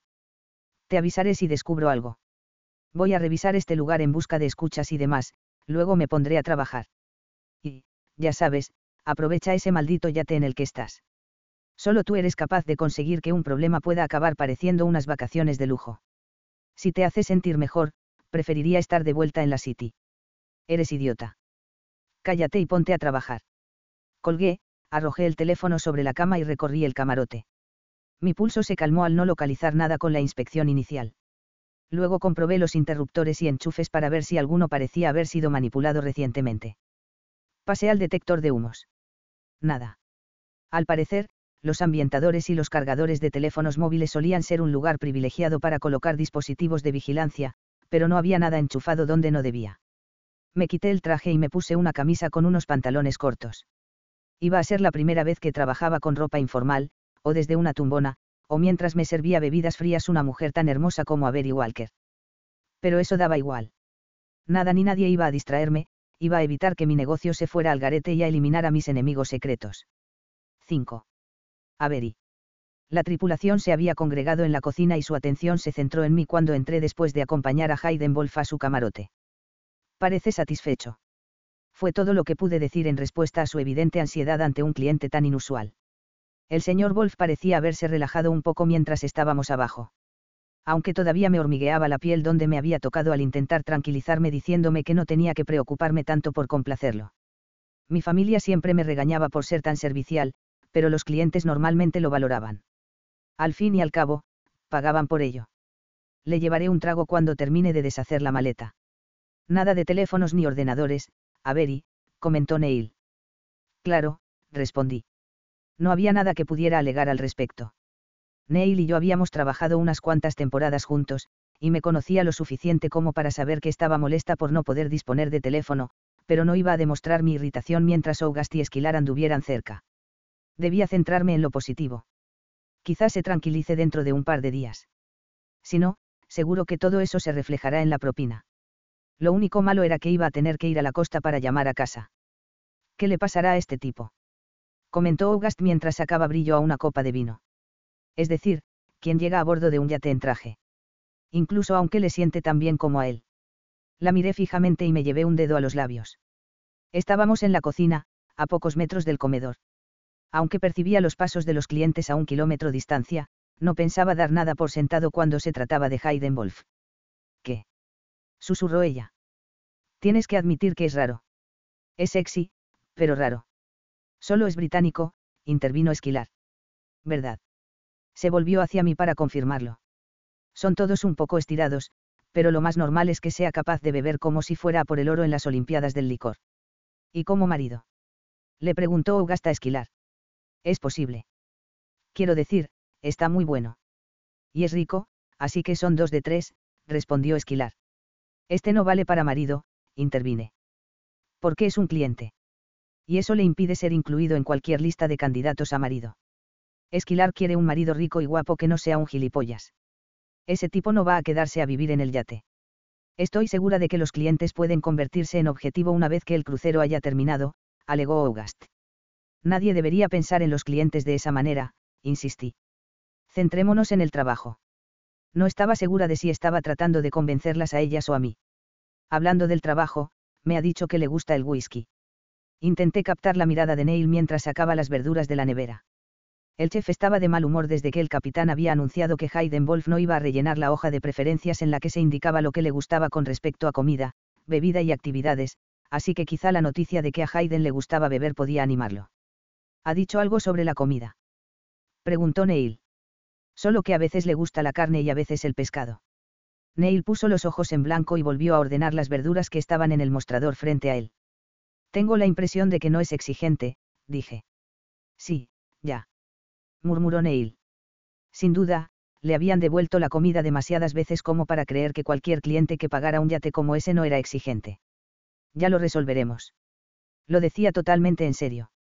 Por lo general, la hoja de preferencias mostraba lo exigentes o quisquillosos que iban a ser los clientes. Algunas veces cubrían 50 páginas y otras, solo 10, pero en 7 años de navegación nunca había tenido un viaje en el que no hubieran cubierto ninguna. Se lo volveré a preguntar más tarde, cuando le lleve una copa. Pídele que rellene la puta hoja de preferencias, dijo Eric. Está claro que se cree demasiado bueno para hacer el papeleo y espera que le leamos la mente. Los ánimos de la tripulación siempre se excitaban durante la temporada, era inevitable al vivir y trabajar en un espacio tan reducido y estar bajo la presión de complacer a clientes exigentes. La navegación de recreo podía convertir a cualquiera en un idiota. Pero, por lo general, ya llevábamos unos cuantos días de crucero antes de que empezaran a aparecer los signos de tensión. Todavía no habíamos empezado ese, y ya me preguntaba cómo iba a poder aguantar los próximos meses. Y no entiendo por qué no hemos podido recogerlo en el puerto deportivo. ¿Por qué ha llegado desde un puerto comercial? ¿Es Batman, o algo así?, preguntó Eric. Por lo de la privacidad, supongo, respondí. Estaban siendo injustos con nuestro nuevo cliente. Ya habíamos tenido gente que accedía desde puertos comerciales. Sí, sin embargo, una cosa es permitir que solo el capitán y tú accedáis a la cubierta de camarotes, pero sabías que no podemos recibir provisiones en el yate. Ni verduras frescas ni flores ni nada. Neil cortó una cebolla mientras hablaba. Tenemos que encargarnos nosotros mismos. ¿De verdad?, pregunté. Eso era inusual. Aunque vayamos a estar en alta mar durante las 8 semanas del crucero. Me encogí al hablar y Neil se echó a reír. No debía haber sacado el tema porque Eric se había enfadado muchísimo cuando se había enterado de que no íbamos a atracar hasta pasadas 8 semanas, y no quería recordárselo. Su equipo y él mismo iban a tener que hacer guardias en turnos nocturnos de anclaje para asegurarse de que el ancla no era arrastrada y no chocábamos con nada. Eric se limitó a murmurar por lo bajo y se cruzó de brazos. No era una buena manera de empezar la temporada. Lo lanzaremos al mar. August sonrió, y yo le dediqué una mirada de advertencia. Me había acostumbrado a evaluar rápidamente a los nuevos miembros de la tripulación. August era claramente el tipo de chica a la que le gustaba divertirse. Solo esperaba que supiera dónde estaba el límite. Lo sé, dijo ella, poniendo los ojos en blanco. No podemos tocarlo. Ni pensar en él de forma equivocada. Pero eso no significa que no pueda coquetear un poco, ¿verdad? Quiero decir, queremos una buena propina, ¿no? August y Esquilar eran completamente opuestas, pero las dos eran muy guapas. August tenía unas tetas que me daban envidia, el pelo negro y una voz muy sensual. Esquilar, en cambio, era más tranquila, con el pelo rubio casi blanco, la nariz respingona y una amplia sonrisa. Había visto fotos de su familia noruega pegadas en la pared junto a su cama y todos eran increíblemente guapos. Creo que debemos concentrarnos en el servicio más que en el coqueteo, dije. Tal vez coquetear sea parte del servicio, comentó August. Esquilar y ella se rieron. Disculpen, nos interrumpió una voz masculina. Giré la cabeza y vi a Hayden Wolf sin traje, aunque no me permití fijarme en que tenía el cuerpo duro y bronceado que había imaginado. Lo siento, señor. ¿Qué puedo ofrecerle? Era toda una profesional. ¿Puedo beber agua? Del grifo me vale.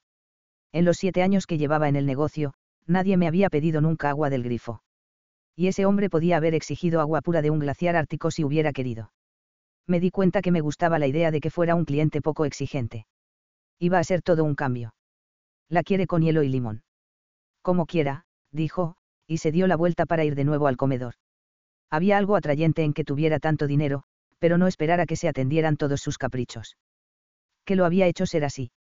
¿Era su familia quien lo mantenía con los pies en la tierra o era otra cosa lo que lo hacía ser tan modesto? Vaya, qué guapo es, dijo August. Y tú estabas coqueteando con ese, señor, y ese, la quiere con hielo y limón. Me imitó con un tono ridículo. ¿Por qué no puedo yo? No estaba coqueteando. Estaba siendo servicial. Hay diferencia. Cogí una botella de whisky del armario que había encima de la barra. Había mostrado una actitud coqueta. Sin duda, no de forma consciente, pero, claro, no había tenido que preocuparme nunca por mi reacción ante un cliente. Tenía que andarme con cuidado con ese tipo. Mis amigas siempre se habían burlado de mí por tener un gusto peculiar en cuanto a los hombres, pero nunca me habían atraído los tipos guapos sin más. Creía de verdad que brillaba más lo que había en el interior, por lo que no podía entender por qué me había sentido atraída por Hayden desde el momento en que había llegado. Tal vez había algo más en él que una cara bonita y era eso más profundo lo que me atraía. Di un paso hacia el fregadero y abrí el grifo, asegurándome de que el agua estuviera fría. Los novios que había tenido en el instituto me habían conquistado con su sentido del humor o su pasión. Hayden Wolf había conseguido que me fijara en él sin más. Y eso no tenía sentido. No sabía nada de él, y lo poco que había descubierto me había dejado con más preguntas que respuestas. Después de añadir hielo y una rodaja de limón, llevé la bebida de Hayden a la terraza, donde se había instalado en una de las tumbonas con el ordenador portátil y un bloc de notas. Agua del grifo, con hielo y limón, anuncié mientras ponía la bebida en la mesa auxiliar, y me sentí ridícula. No estaba sirviendo una comida de 3 estrellas Michelin. Se subió las gafas de sol y me miró con una sonrisa de satisfacción. Gracias. De nada. ¿Necesita algo más? Su vista bajó a mi boca y volvió a mirarme. Nada, gracias. Me sostuvo la mirada demasiado tiempo y yo aparté la vista hacia el agua, de cara a la brisa de mayo, con la esperanza de que me refrescara el rubor que sentía subir por mi cara. Va a hacer un día precioso. Avíseme a mí o a uno de los miembros de la tripulación de cubierta si quiere usar una moto de agua o... ¿Qué iba a hacer ese tipo sin amigos? Volví a mirarlo y seguía observándome, casi como si me estuviera analizando. Gracias, repuso, parpadeó y luego señaló su portátil. Tengo mucho que hacer. Mierda, lo había interrumpido. Por supuesto. Me di la vuelta y lo dejé con su oficina móvil. Cuando entré en el salón principal, el capitán Moss me estaba esperando. Con las manos en los bolsillos, me indicó que me acercara con un movimiento de cabeza. Quiero que revise las habitaciones si tiene la oportunidad cuando nuestro cliente no esté en ellas, me confió. Quiero asegurarme de que no está haciendo nada que no deba. Sabe que no toleraré nada que pueda poner en riesgo mi licencia. Cree que deberíamos estar preocupados. El capitán Moss se encogió de hombros. Algunas de sus peticiones son inusuales, pero solo tenemos que tomar precauciones. No me voy a preocupar hasta que tenga motivos para ello. Deslicé la mano por el llavero que tenía guardado en la cintura y mis dedos encontraron las llaves de su dormitorio y de su despacho. Voy a ir ahora a ordenar el camarote. No habrá tenido la oportunidad de instalarse del todo todavía. Venga a buscarme cuando haya terminado. Sí, señor. El capitán Moss se alejó, y yo me dirigí a la cocina. ¿Puedes empezar en la lavandería? Le pregunté a August. Y, Esquilar, por favor, pon la mesa para el almuerzo y, dentro de unos 20 minutos, ve en busca del señor Wolf para ver si necesita algo. Yo voy a revisar el camarote ahora que las maletas están dentro. Siempre nos ocupábamos de las toallas, los inodoros y los lavabos después de que los clientes se hubieran refrescado a su llegada, así que iba a hacer eso y, si me pillaba, podía decirle que había habido un malentendido sobre el tema de las llaves. Me dirigí a las escaleras con el corazón acelerado. No estaba haciendo nada malo, el capitán me había dado una orden. Incluso aunque no encontrara nada, quizá podía entender por qué alguien tan rico como para alquilar un barco como ese bebía alegremente agua del grifo y no se molestaba en decirnos sus preferencias de comida o bebida. De por qué alguien tan guapo estaba solo en ese paraíso mediterráneo. Incluso aunque estuviera trabajando, porque no quería cenar con alguien. Nunca me había encontrado con hombres ricos que no tuvieran a su alrededor chicas sexys con las que pasar el tiempo. Cogí un par de toallas limpias y unas toallitas en la lavandería. Al llegar a la planta baja, contuve la respiración y agucé el oído en las escaleras para ver si venía alguien. Solo se podía distinguir el sonido lejano de las secadoras. Saqué las llaves y abrí la puerta del camarote principal. Eché un vistazo y no vi nada fuera de lugar. Todo parecía igual que cuando le había mostrado el camarote. ¿Dónde estaban todas sus pertenencias? Abrí los cajones junto a la cama. Había un par de cuadernos en la parte superior y algunas carpetas anticuadas, así como una tablet en el cajón inferior. Cerré todo y fui hacia el armario.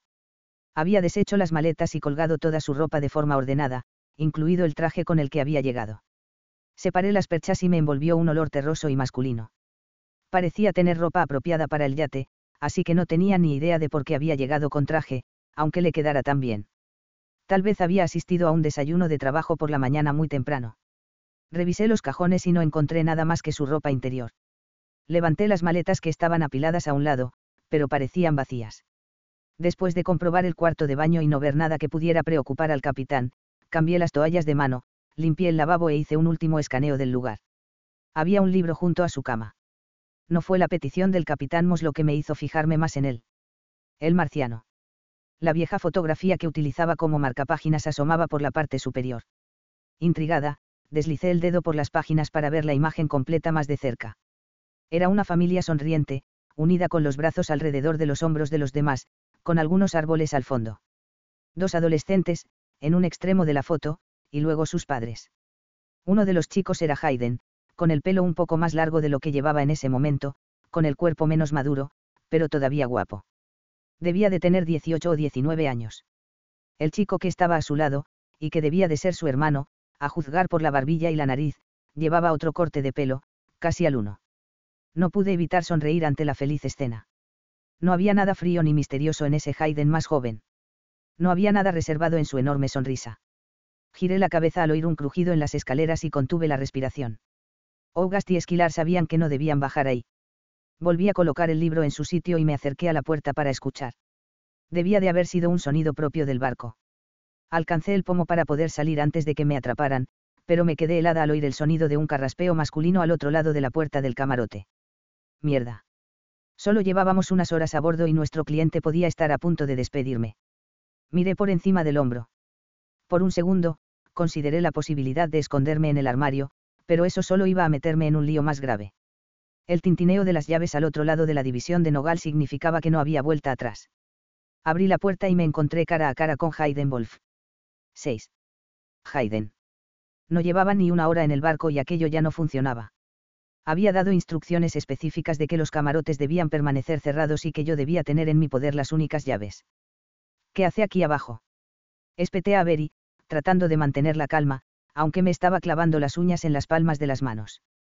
Avery tragó saliva y ladeó la cabeza en un gesto que en cualquier otra situación me habría parecido excitante, pero en ese momento solo quería respuestas.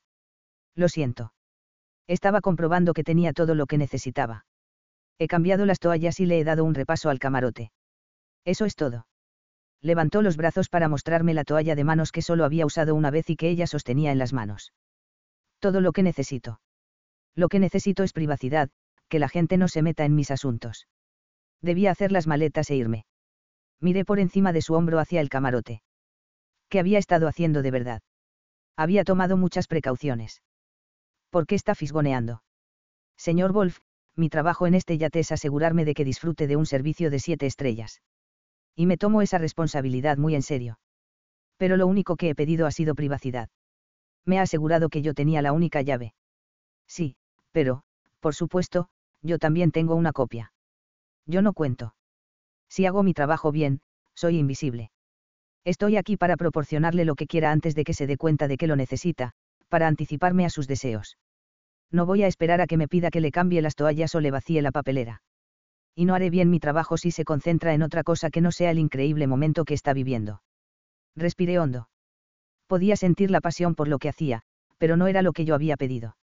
Me lo voy a pasar increíblemente bien si puedo hacer mi trabajo en privado sin tener que preocuparme de que no se cumplan las peticiones que hago. Hizo una mueca, como si ignorar los deseos de un cliente fuera muy doloroso para ella. Parecía arrepentida y sincera, pero yo ya no confiaba en mi capacidad de juzgar a la gente. Lo lamento si he hecho algo que no quería que hiciera, y si por mí fuera estaría encantada de darle mi llave, pero si de verdad quiere impedir que tenga acceso a su camarote, tendremos que hablar con el capitán Moss. Lo último que esperaba era que sugiriera que fuéramos a ver a su jefe. Está diciendo que él insiste en que me cambie las toallas casi antes de que las use. No, me deja esas cuestiones a mí. Tiene otras preocupaciones. Está al timón. Me llevó arriba y traté de no fijarme en la forma en que su trasero perfecto llenaba la falda caqui del uniforme. En cualquier otro momento de mi vida, si me hubiera enfrentado a una mujer tan hermosa como Avery Walker, en especial, a una que dijera que quería anticiparse a mis deseos, la habría tenido desnuda y debajo de mí a los 30 minutos de conocerla. Tenía la impresión de que Avery no se daba cuenta de lo seductora y sexy que era. Rezumaba atractivo a cada paso que daba, en cada movimiento. Pero no iba a perder la concentración por Avery Walker. Quería saber cuáles eran esas preocupaciones del capitán Moss y por qué demonios se había ignorado una simple petición de privacidad. Avery llamó con los nudillos y esperó a que el capitán Moss respondiera antes de abrir la puerta. Quizá no estuviéramos en la marina, pero había una cadena de mando muy clara. Subimos 2 peldaños y entramos en una luminosa sala semicircular con vistas al mar Mediterráneo. Los ojos del capitán Moss pasaron de Avery a mí. Señor Wolf, ¿va todo bien? Avery se llevó las manos a la espalda y me miró. Como no dije nada, tomó ella la palabra. El señor Wolf me ha encontrado refrescando su camarote y le preocupa que tenga una llave, dijo, y negó con la cabeza, apretando sus labios carnosos. El capitán Moss asintió. Entiendo. O no se sorprendió, o estaba acostumbrado a mantener sus emociones bajo control. ¿Debo preocuparme? Le preguntó a Avery. No, por lo que he visto, repuso ella. Había perdido el hilo de la conversación. Casi parecía que Avery había estado registrando mi camarote. Creía que había quedado claro que había que cerrar 2 camarotes y que yo debía tener el único juego de llaves, le recordé. Bueno, estoy seguro de que permitirá que Avery haga su trabajo.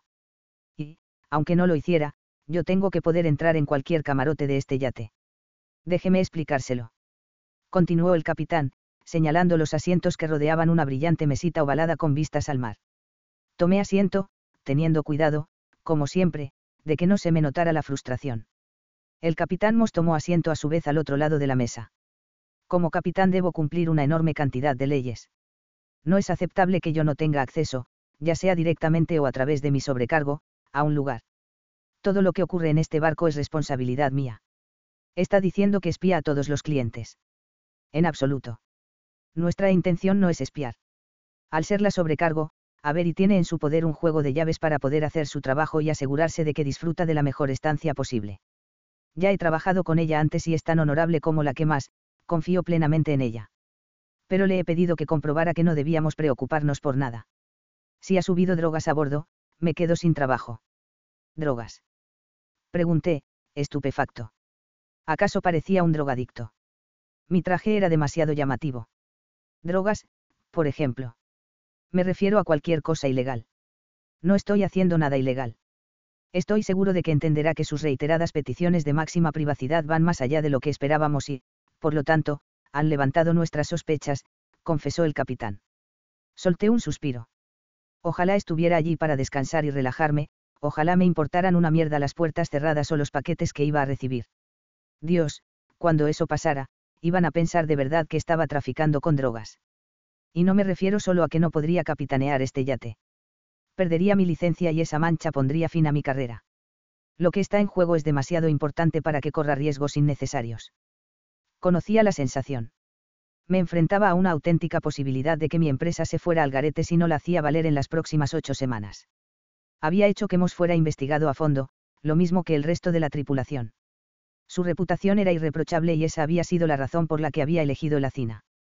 En ese mismo momento, me estaba mostrando el alcance de su integridad. No estoy aquí para hacer nada ilegal. He venido a trabajar. El éxito que he alcanzado me convierte en objetivo de alguna gente que quiere conocer primicias antes de que yo las haga públicas, y tengo que tomar todas las precauciones, expliqué. Miré a Avery, cuyo cuerpo pareció relajarse por el alivio, aunque su expresión seguía siendo la misma. Poseía un barniz de profesionalidad intrínseco, pero tenía la sensación de que merecía la pena conocer lo que había debajo. Dirijo un negocio de servicios financieros, continué. Yo también perdería mi licencia si participara en algo ilegal.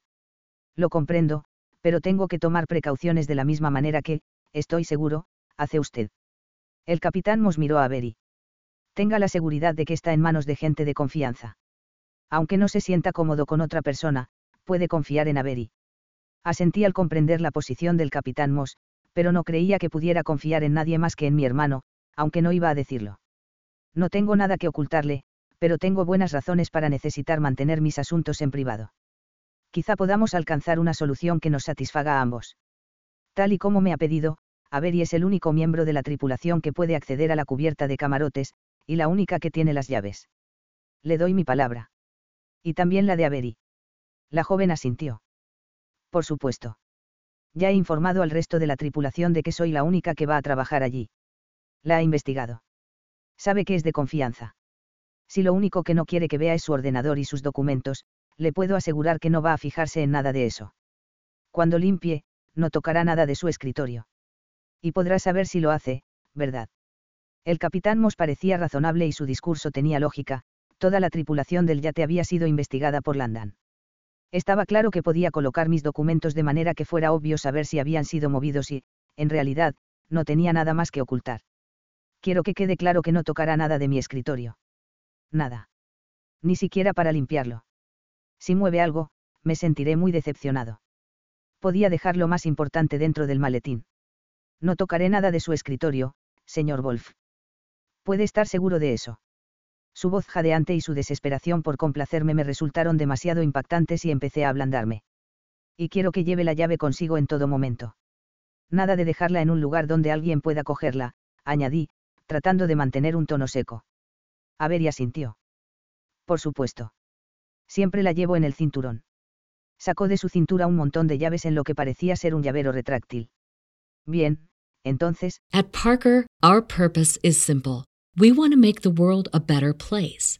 By working more efficiently, by using more sustainable practices, by developing better technologies, we keep moving forward. With each new idea, innovation, and partnership, we're one step closer to fulfilling our purpose every single day. To find out more, visit parker.com/purpose. Parker, engineering your success. Everybody in your crew identifies as either Big Mac Burger, McNuggets, or McCrispy Sandwich. But you're the Filet-O-Fish Sandwich all day. That crispy fish, that savory tartar sauce, that melty cheese, that pillowy bun. Yeah, you get it. Every time. And if you love the Filet-O-Fish, right now you can catch two of the classics you love for just $6. Limited time only. Price and participation may vary. Cannot be combined with any other offer. Single item at regular price. Ba-da-ba-ba-ba. Estamos de acuerdo. Di una palmada en la mesa antes de ponerme en pie. No quiero que se desvíe del plan sin mi permiso expreso. Por supuesto, y gracias por su comprensión, dijo el capitán Moss, estrechándome la mano. Me gustó la lealtad y la confianza que Moss había demostrado tener en Avery y el respeto mutuo que se profesaban. Parecía auténtico, y eso era algo difícil de encontrar. Eso había decidido a arriesgarme.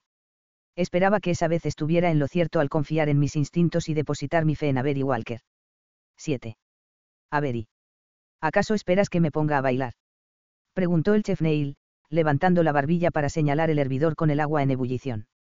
Había estado con la vista perdida mientras pensaba en cómo iba a llegar a tierra tan a menudo como pudiera para llamar a mi padre. Volví a la realidad, sonreí a Neil y serví el agua caliente en la cafetera. Está claro que me estoy tomando mi tiempo para despertarme esta mañana, respondí. Lástima que nuestro cliente no tenga el mismo problema. ¿En serio? ¿A qué hora has sabido? Pregunté, girando la cabeza hacia la puerta de la cocina en dirección a la cubierta principal, donde estaba Hayden. Ni idea. He llegado aquí unos 10 minutos antes que tú. Para entonces ya estaba trabajando en el portátil. No estaba bromeando acerca de que no estaba de vacaciones. Supongo que eso es lo que hacen los clientes sobrios. Neil gimió. Hayden había bebido medio vaso de vino con la cena, pero no había podido tentarlo con más y había rechazado un whisky después. Al menos, no se ha quejado sobre la comida, dije. Había recogido su plato y me había gustado que lo hubiera hecho sin aspavientos. Me lo había imaginado a él y a su hermano alrededor de la mesa de la cocina de sus padres haciendo lo mismo cuando su madre servía pastel de carne o algo así. Debía de ser su familia la que lo mantenía con los pies en la tierra. Tampoco se ha explayado mucho con los cumplidos. Neil, como la mayoría de los chefs, era sensible con los platos que preparaba y, como amiga suya, no me gustaba que no confiara en sí mismo, porque su cocina era increíble. Sinceramente, es británico, y ya sabes que pueden ser más reservados que nadie. Y creo que tal vez no tenga la atención puesta en la comida. Dada la insistencia de Hayden Wolf en que no tenía preferencias alimenticias, estaba casi segura de que Neil podía servir macarrones con queso y él iba a quedarse tan contento. No parecía el típico millonario mimado que pedía langosta o caviar solo porque podía pagarlo, y luego lo desperdiciaba porque estaba demasiado borracho, lo que lo llevaba a tocarme el culo, también solo porque podía. Empujé hacia abajo el émbolo de la cafetera. El señor Wolf no parecía saber que podía hacer casi lo que quisiera. No estaba interesado en ejercer su poder ni en decirnos a todos lo alto que quería que saltáramos. Eso hace que mi trabajo sea mucho más difícil. Iba a intentar sonsacarle un poco más de información a nuestro misterioso cliente para tenerlos contentos a él y a Neil. ¿Quieres que le lleve eso?, preguntó August al entrar, metiéndose el polo dentro de la falda. No, ya me encargo yo, respondí. No me importaba nada llevarle el café. Tal vez había decidido quitarse la camiseta. Aunque tampoco estaba deseando verlo ni nada por el estilo. Es imbécil. Menos mal que está solo y que no ha traído a ningún amigo, dijo August. No me gustaba que el resto de la tripulación fuera tan dura con él. Sabía que siempre lo éramos con los clientes, pero Hayden había hecho poco para merecerlo. No nos estaba haciendo la vida imposible como otras personas. Arqueé las cejas. ¿Qué te ha puesto de tan mal humor? Nada. He oído que ayer te gritó, dijo ella. Miré a Neil. Habían estado los dos cotilleando. La cocina era el centro del barco y el cocinero siempre sabía lo que ocurría. Solo fue un malentendido, alegué. Sabía que la frustración de Hayden no estaba dirigida a mí personalmente. No se había comportado como un millonario caprichoso. Si me grita a mí, le devuelvo el grito, respondió August con voz cantarina. No me importa lo rico que sea, debe tratar a la gente con respeto. Ladeé la cabeza. Como se te ocurra gritar a un cliente por cualquier motivo, te despediré.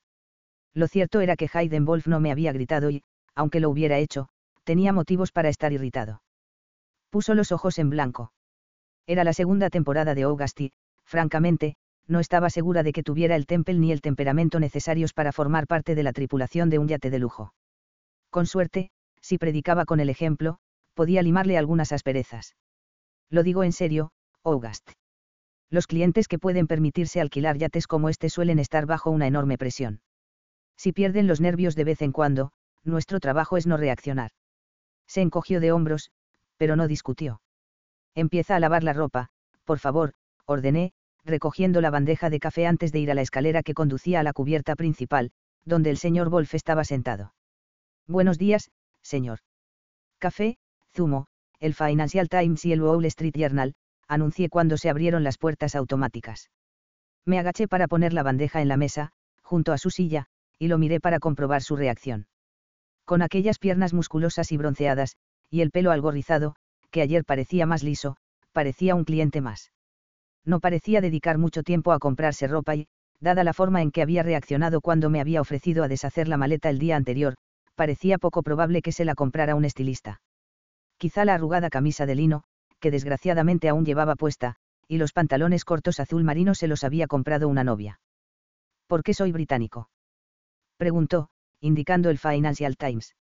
Estaba claro que no era una persona que estuviera de buen humor por la mañana. No, señor, lo tenemos a bordo para todos nuestros clientes. Deslizó el portátil a los pies de la tumbona. No hace falta que me llame, señor. Hayden, está bien.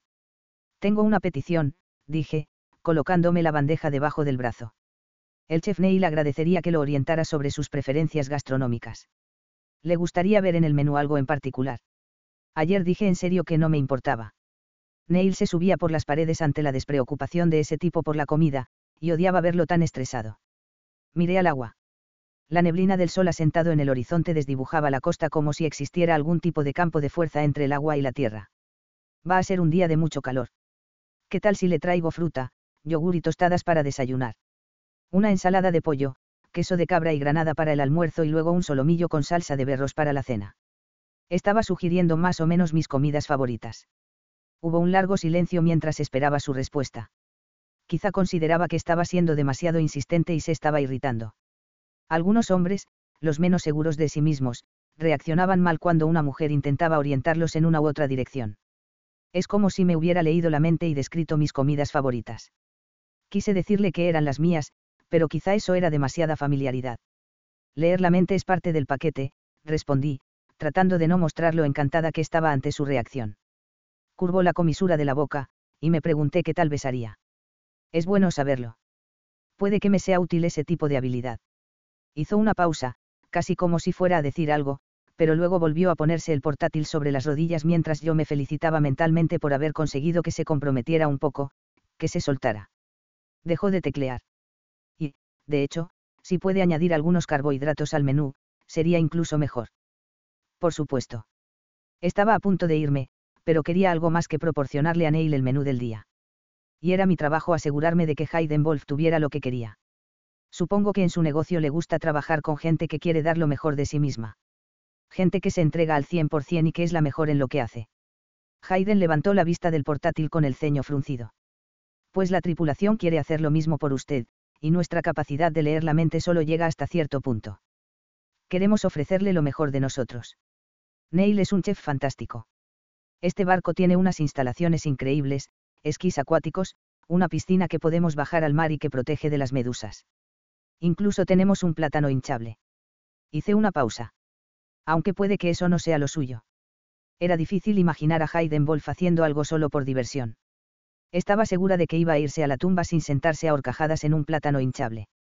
Estamos aquí para dar el 100%. Y nos gusta lo que hacemos. Sé que está increíblemente ocupado, pero si pudiera pensar un poco en cuáles son sus preferencias, tal vez lo ayude a distraerse un poco entre las llamadas telefónicas. Dejé un formulario en blanco que había imprimido un rato antes en el puente de mando. Este es un crucero inusual para nosotros, solo un cliente, 8 semanas. Me encogí de hombros. Agradeceríamos mucho un poco de orientación. No dijo nada, pero siguió mirándome con sus ojos azul oscuro cuando terminé de hablar. Le echaré un vistazo, respondió finalmente. Lo siento. No era mi intención agobiarlo. Es solo que. Le echaré un vistazo, repitió, cortante. Gracias. Me volví para ir de nuevo al salón principal. No era una promesa, pero quizás se le ocurriera algo, y, al menos, tenía un menú para Neil. A ver y. Me volví para mirarlo. No levantó la vista del portátil. Me gustaría tratar con usted tanto como sea posible. De hecho, me gustaría tratar exclusivamente con usted. No dejé de sonreír mientras notaba que el calor se agitaba en mi vientre. Quería pasar más tiempo conmigo o no le caían bien Esquilar y August. Facilitaría mucho las cosas. No quiero tener que rechazar la charla intrascendente de los demás miembros de la tripulación. Asentí. Por supuesto, se trataba de eso. No era nada personal. Solo que yo era más veterana y podía tragarme mejor a las 1000 preguntas que quería hacerle. ¿Cómo había hecho tanto dinero tan joven? ¿Qué había hecho para crearse enemigos? ¿Cómo era su familia? Estaba casado. Podía contenerme, de hecho, iba a asegurarme de hacerlo, pero no confiaba tanto en August, así que su petición tenía sentido. Esperaba que, al menos, eso significara que pensaba que yo era buena en mi trabajo.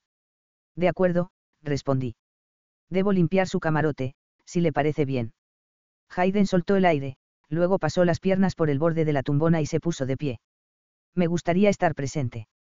Lo último que quería era que me supervisara mientras le arreglaba el dormitorio, pero nunca se le decía que no a un cliente. De acuerdo, pero si quiere tomarse el café, puedo esperar. No pasa nada. Me adaptaré a usted. Se pasó las manos por aquel pelo casi rizado. Me resulta tan fácil trabajar abajo como aquí arriba. No tenía sentido, debía entender que yo estaba destinada a encajar en su entorno y no al revés. Pero no podía luchar contra él todo el rato, así que decidí aceptar su oferta al pie de la letra. Tenga cuidado. Podría darle una fregona, bromeé, y seguí mi camino al interior. Se rió, pero no dijo nada.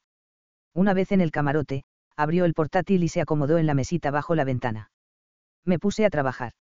Nunca me había sentido tan acompañada como con Hayden Wolf trabajando mientras yo limpiaba.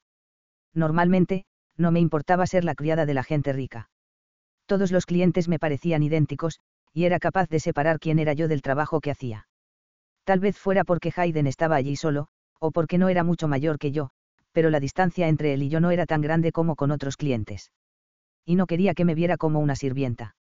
Quería que viera a la persona que había debajo del uniforme y la considerara una mujer que podría haber ido a la universidad y haber hecho mucho más que limpiar su camarote y cambiarle las sábanas.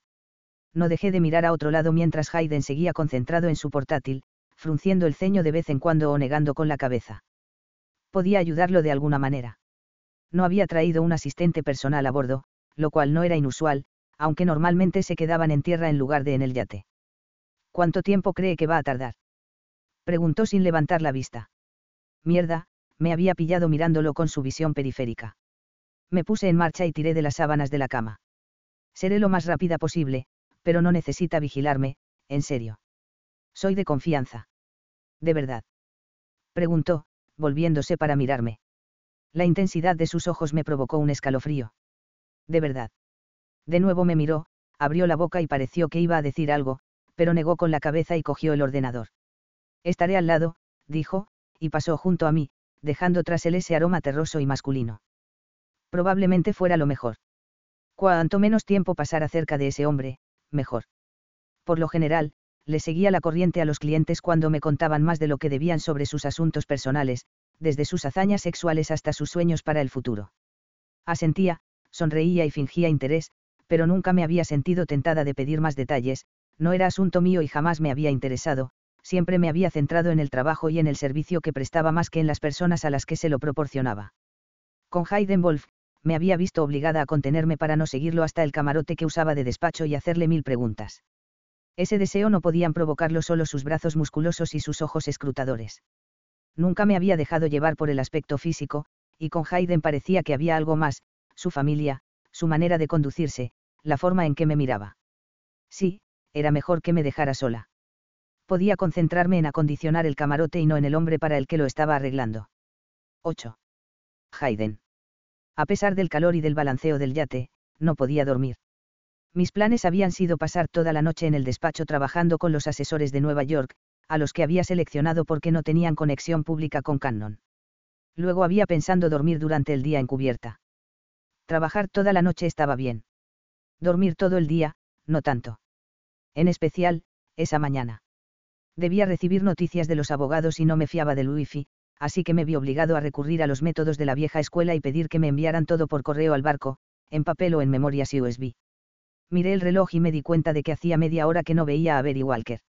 Justo en ese momento, se abrieron las puertas automáticas del salón principal. Cuando había estado limpiando el camarote, me había distraído tanto que había tenido que salir de ahí. Me había quedado hipnotizado por la forma en que agarraba las sábanas con las manos y me había encontrado fantaseando con la idea de empujarla a la cama y subirle la falda hasta la cintura. ¿Puedo ofrecerle algo?, preguntó Avery cuando salió a la cubierta principal. Lo dijo como si pasara por allí, pero la había estado observando. Siempre se acercaba cada 20 o 30 minutos, pendiente de atender todas mis necesidades. Su pelo recogido en una coleta se agitó a su espalda cuando se detuvo junto a mi tumbona. ¿Cómo me sentiría con esa coleta envolviendo mi mano? Me aclaré la garganta y aparté esa idea de mi cabeza. De hecho, sí. 9 de cada 10 veces no quería nada de ella, pero se acercaba el mediodía y necesitaba su ayuda. Mostraba una sonrisa casi permanente en el rostro, pero vi que la ensanchaba un poco más, como si que yo le pidiera ayuda fuera lo que más deseaba del mundo, lo que resultaba muy sexy, joder. ¿Qué puedo ofrecerle? Bueno, primero quiero darle esto, dije, sacando la hoja de preferencias de debajo del portátil. Se mordió el labio inferior, me quitó la hoja y escudriñó los datos que yo había garabateado. Es muy amable de su parte. Se había visto obligada a pedirme que rellenara esa hoja el día anterior. Lo había hecho porque quería facilitar la vida de su equipo y hacer más agradable mi estancia, pero le habría sido más fácil y menos conflictivo quedarse callada. Cuando me había enseñado el yate había observado que era buena en su trabajo, pero no me había dado cuenta de lo atenta y cuidadosa que era con su labor y sus colegas. Y me había gustado que me llamara la atención de forma tan encantadora. Por fuera era todo cortesía, pero dejaba entrever un interior de acero.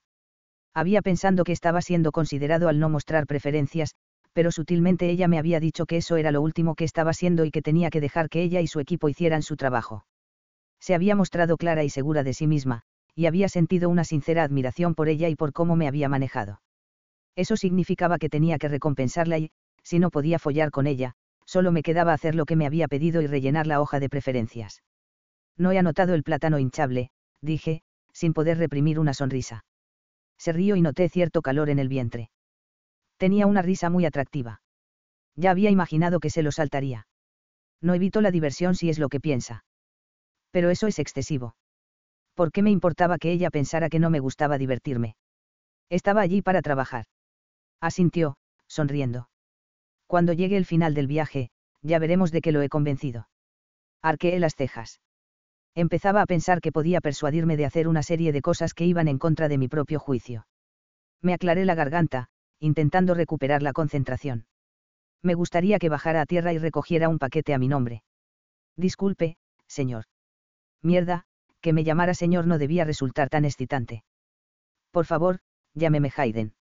Me moví y me senté en la tumbona, tratando no pensar con la polla. Hay una pastelería en Lotissement Chateaumartin. Me gustaría que recogiera un pastel.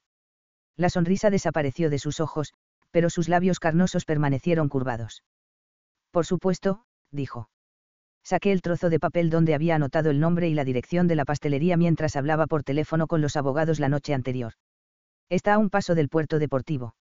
Le hice un gesto para que se aproximara, avanzó hacia mí y se quedó más cerca de lo jamás que habíamos estado.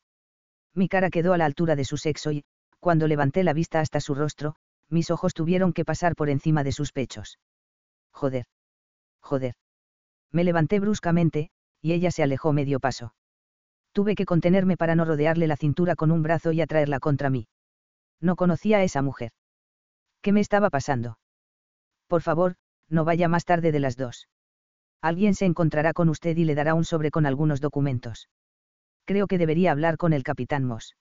Es decir, en ese sobre no habrá más que documentos legales y un pendrive. No quiero enviar ni recibir nada por internet. Asintió. Lo entiendo, pero debería mencionárselo al capitán Moss. Es el protocolo si recogemos algo en tierra. ¿Le preocupa mi petición? Solo es el proceso que. Dígame qué le preocupa, o qué puede preocuparle al capitán, y tal vez pueda tranquilizarlos. Me sentiré muy decepcionado si no puedo recibir un simple paquete. Al no haber wifi, dependo mucho más de los documentos en papel. Lo entiendo, y estoy segura de que no será un problema. Déjemelo a mí. Avery no se estaba mostrando poco razonable.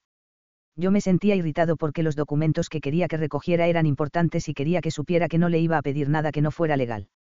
Asegúrese de meter el sobre en su bolso para que nadie lo vea y salga con la tarta. Inspiró como si fuera a hablar. Comprendía que quisiera interrogarme, pero en realidad no tenía nada que ocultar. Supe que intentaba avanzar por la cuerda floja, que se debatía entre su deber para con el capitán y su deber conmigo y, de forma totalmente irracional, quería que confiara en mí. Que supiera que no iba a hacer nada que la comprometiera. Que quisiera hacer todo lo que le pidiera. Me metí las manos en los bolsillos para impedirme acercarme a ella y darle algún tipo de seguridad física. Sinceramente, solo son documentos legales que tengo que leer. Puede confiar en mí. Podía confiar en mí. Al ser cautelosa estaba demostrando su inteligencia, pero no necesitaba comportarse así conmigo. De acuerdo. Comprobó el reloj. Me iré temprano. Aunque Eric tendrá que llevarme. Puedo decírselo a Eric, o debo fingir que voy a comprarle una tarta. Sonreí ante su deseo de hacer lo correcto. ¿Era por mí o porque era un cliente? Evidentemente, porque era un cliente, uno de los cientos que había atendido a lo largo de su carrera. Solo va a recoger unos documentos, esto no es misión, imposible. Miró el papel que le había dado. Será mejor que me vaya. Se dio la vuelta para marcharse, pero estiré la mano y la cogí del brazo. Soltó un jadeo, y el sonido hizo que mi polla palpitara de lujuria. Deslizó la mirada desde donde estábamos unidos hasta mis ojos. Apretó los labios como si no quisiera decir nada. Parpadeé, tratando de combatir la atracción que sentía. Gracias, dije. Asintió y volvió a cruzar las puertas automáticas. Me había acostumbrado muy rápido a su sonrisa fácil y a su profesionalidad, me sentía cómodo con ella con demasiada facilidad. Era inexplicable. En ese momento sospechaba de todo el mundo, lo cuestionaba todo y, sin embargo, mientras Avery Walker desaparecía, me imaginaba pasando la palma de la mano por su espalda desnuda y susurrándole todos mis secretos. 9. Avery. El viento me refrescó las mejillas acaloradas mientras la embarcación auxiliar se dirigía a la costa. Mientras Eric conducía, me quedé sentada en la parte de atrás, intentando calmar mi pulso acelerado. Me giré para ver a Hayden Wolf que, apoyado en la barandilla de la cubierta principal, miraba en nuestra dirección. Me estaría observando. Cuando me había agarrado el brazo antes, había sido esa su intención. Sería preocupación, agradecimiento u otra cosa lo que había intentado transmitir con su contacto.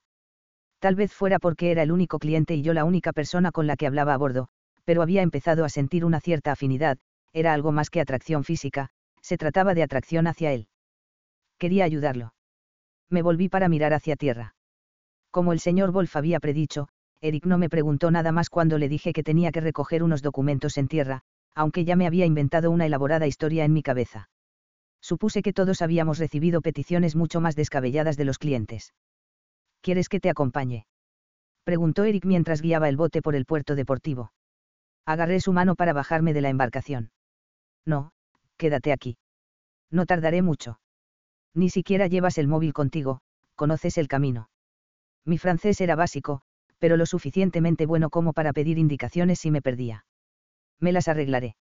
Si no estoy de vuelta dentro de una hora, envía un grupo de búsqueda. Al final del embarcadero había un paparazzi con una cámara colgada al cuello apoyado en la barandilla. Era un poco pronto para encontrarse algún famoso, pero siempre había una excepción. Hola, preciosa, me saludó con acento británico. Sonreí y seguí caminando. La temperatura había subido al desaparecer la brisa del mar. Me apeteció beber algo frío, y tal vez disfrutar de una piscina.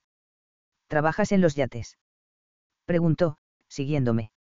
Lo ignoré y me fui calle arriba, dejando a los yates a mi derecha, rodeados de turistas que intentaban asomarse a un mundo habitado por gente rica y famosa. Al otro lado de la calle, una mezcolanza de edificios de brillantes colores rosas y amarillos albergaba restaurantes y heladerías que se protegían del calor bajo los toldos. El fotógrafo me siguió. Oye, eres tímida. ¿No hablas inglés? Durante la temporada alta, no era raro que los paparazzi se acercaran a preguntar quién se alojaba en cada yate.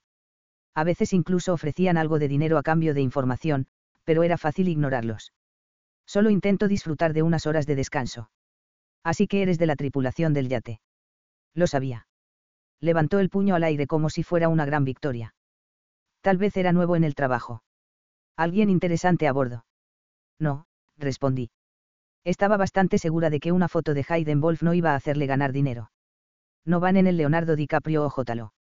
Lamento decepcionarlo, dije, al ver que la carretera se dividía en dos y me ofrecía la promesa de una mesa a la sombra un poco más arriba. Te doy $100 si me dices quién va en el yate. Me detuve y me volví hacia él. Como si $100 fueran un incentivo para algo. Ni siquiera cubrían una sola sesión de fisioterapia de mi hermano. Esos paparazzi tenían que entender que esa propina era más un incentivo para quedarse callada.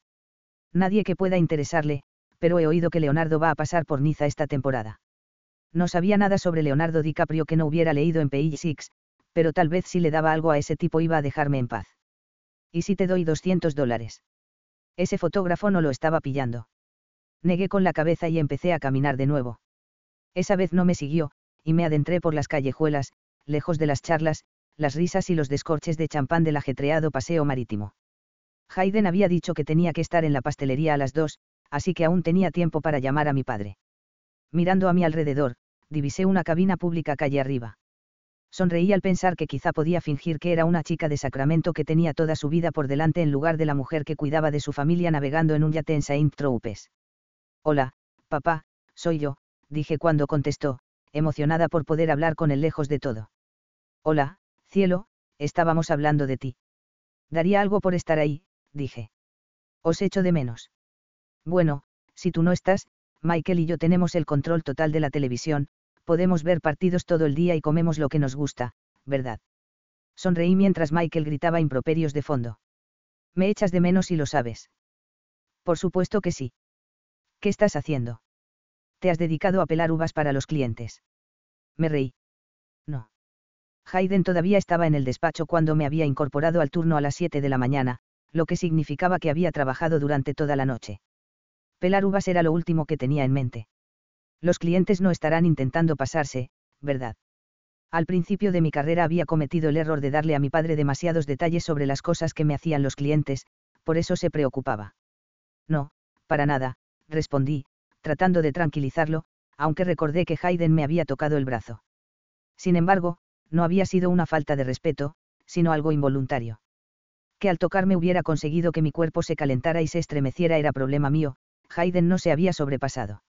Estoy haciendo algunos recados para el cliente. Siempre preocupada por los demás. Necesitas que alguien te atienda a ti un rato. Date un capricho. No te preocupes por mí. Me gustaba estar ocupada. Sé que me has dicho que es difícil tener citas mientras trabajas como tripulación de los yates, pero tal vez podrías encontrar otra forma de pensar en ti, de forjarte una vida. Eres una chica generosa y me preocupa que estés entregándote demasiado. Apreté los labios, tratando de bloquear lo que mi padre estaba diciendo. Sabes que quiero cuidar de Michael. Y los dos lo agradecemos, pero no es lo único que deberías hacer. También debes vivir tu propia vida. Me estaba convirtiendo en un recipiente de las necesidades y de los deseos de otras personas. Ya no era yo misma. No podía negar que la navegación de recreo había hecho desaparecer cualquier ambición laboral que tuviera antes del accidente de Michael, pero eso no significaba que no quisiera dedicarme a mí misma. Se trataba solo de que no tenía muchas oportunidades. Tal vez podía dedicarme a tejer. Estoy en el sur de Francia. ¿Crees que mi vida es mala? Bueno, será buena siempre que te tomes tiempo para hacer lo que quieres. No pasa nada por ser egoísta de vez en cuando. Está bien que te diviertas.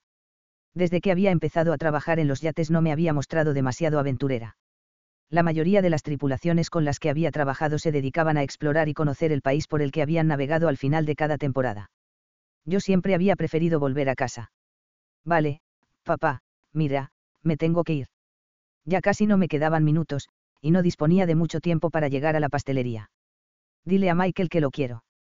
Y no os paséis con la pizza, ¿me oyes? Te quiero, cariño. Te quiero, papá. Colgué y, mientras me dirigía a la dirección que me había dado Hayden, traté de recordar la última vez que había hecho algo egoísta o imprudente. Podía beber tequila como cualquiera, no me daba miedo la diversión. Pero siempre me quedaba dentro de unos parámetros bien trazados. Siempre había querido pasar más tiempo en Italia, así que tal vez podía tomarme unos días al final de la temporada y hacer de turista en lugar de volver directamente a Sacramento. Al menos, me lo iba a pensar, aunque solo fueran un día o dos. Llegué a la pastelería tan rápido que casi me sentí decepcionada. Era un negocio grande, con mostradores de cristal a ambos lados, con una docena de mesas y sillas para la gente que quería disfrutar de los dulces in situ. Eché un vistazo a los clientes, pero no vi a nadie con un sobre marrón ni que pareciera un abogado. Hayden me había dicho que se iban a poner en contacto conmigo, así que me centré en las filas de pasteles, eran tantos que no podían ni imaginar la cantidad de clientes que tenían cada día. Había tartas de buen tamaño y pasteles individuales. Algunos estaban adornados con frutas, muchos tenían crema y todos eran distintos en color y forma. Debía tomar nota de ese lugar, era un buen sitio que recomendar a aquellos clientes que nunca hubieran estado en Francia. Incluso podía ir con August y esquilar cuando terminara el crucero. Podíamos desayunar tarta y pasar al bar para comer. Bonjour, dijo una de las dependientas del mostrador. ¿En qué puedo ayudarla? Cuando estaba en un país extranjero siempre me deprimía un poco el hecho de que se dieran cuenta de que era de fuera. Supuse que vestida con el polo y la falda caqui quedaba claro que trabajaba en un yate. Me gustaría un gateau st. Honoré, respondí. Solo lo había comido una vez, pero había sido la cosa más deliciosa que había probado nunca. ¿Tienen? Bien sur. ¿Grande o pequeño? Dos grandes, por favor.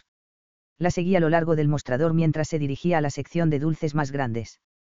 Movió la bandeja hacia ella y eligió 2 torres de profiteroles, caramelo y crema. Era, quizá, lo más sabroso que había visto en mi vida. Tenía que haber pedido 10. Señorita Walker. Preguntó una voz tranquila a mi espalda. Giré la cabeza y me encontré con una chica bajita de pelo castaño rojizo que sostenía un sobre marrón. Sí.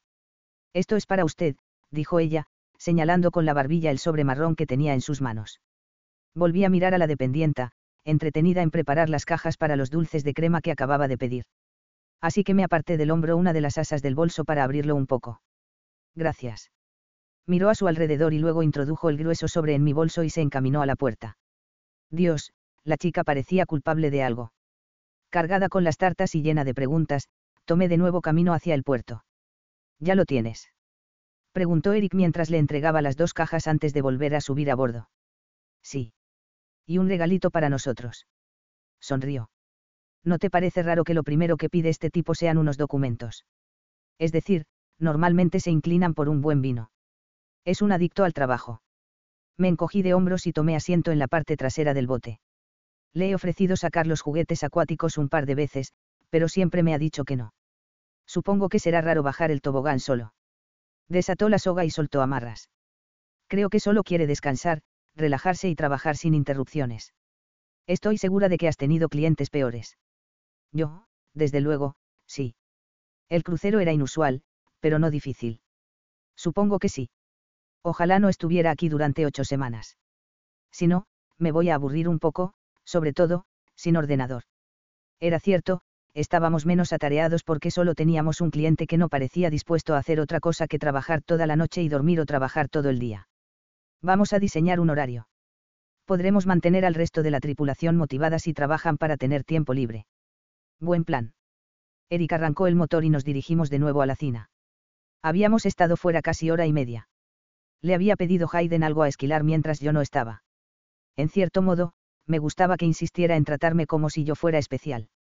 Por ejemplo, la forma en que había reaccionado cuando le había preguntado por la hoja de preferencias, otro cliente podía haber pasado, pero me había gustado que la hubiera leído con el suficiente detenimiento como para dar a entender que controlaba el tema, y me había gustado aún más que la hubiera rellenado.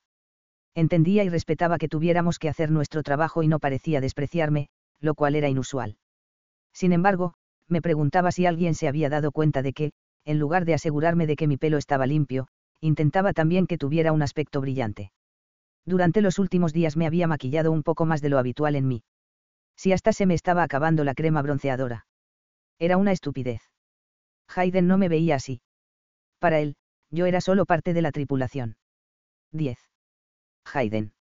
Solté el aire, tratando de contener el pánico que me recorría las venas. Enderecé el Financial Times y volví a leer el artículo con más detalle. Hablaba de los resultados de las empresas privadas y de que su éxito estaba estrechamente ligado a su liderazgo. El artículo continuaba detallando las empresas que habían quebrado cuando se había ido su director general o este se había retirado. Phoenix Holdings destacaba como una empresa en riesgo, ya que su director general y propietario estaba a punto de jubilarse. El artículo no podía llegar en peor momento. Las negociaciones entre nosotros eran tensas. De hecho, estábamos en la fase en la que yo hacía muchas preguntas de sondeo y, dado que el director general era el principal accionista, no estaba acostumbrado. Pero yo necesitaba toda esa información para completar la adquisición. Por mucho que quisiera adquirir Phoenix, no iba a comprarlo a ciegas.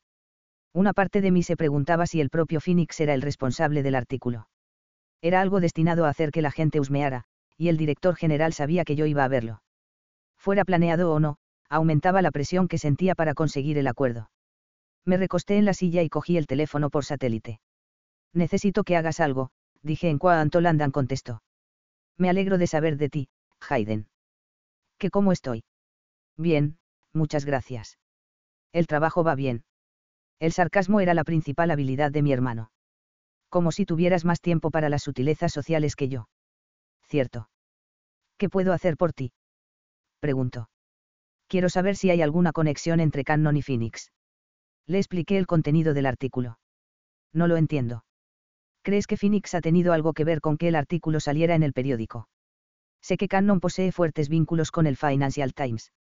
Podrían haberse hecho llegar el artículo fácilmente. Pero si Cannon supiera que Phoenix está en el mercado, no estarían moviéndose ya. No hacía más que darle vueltas a las razones por las que Cannon podía querer que comprara Phoenix. No si me están tendiendo una trampa.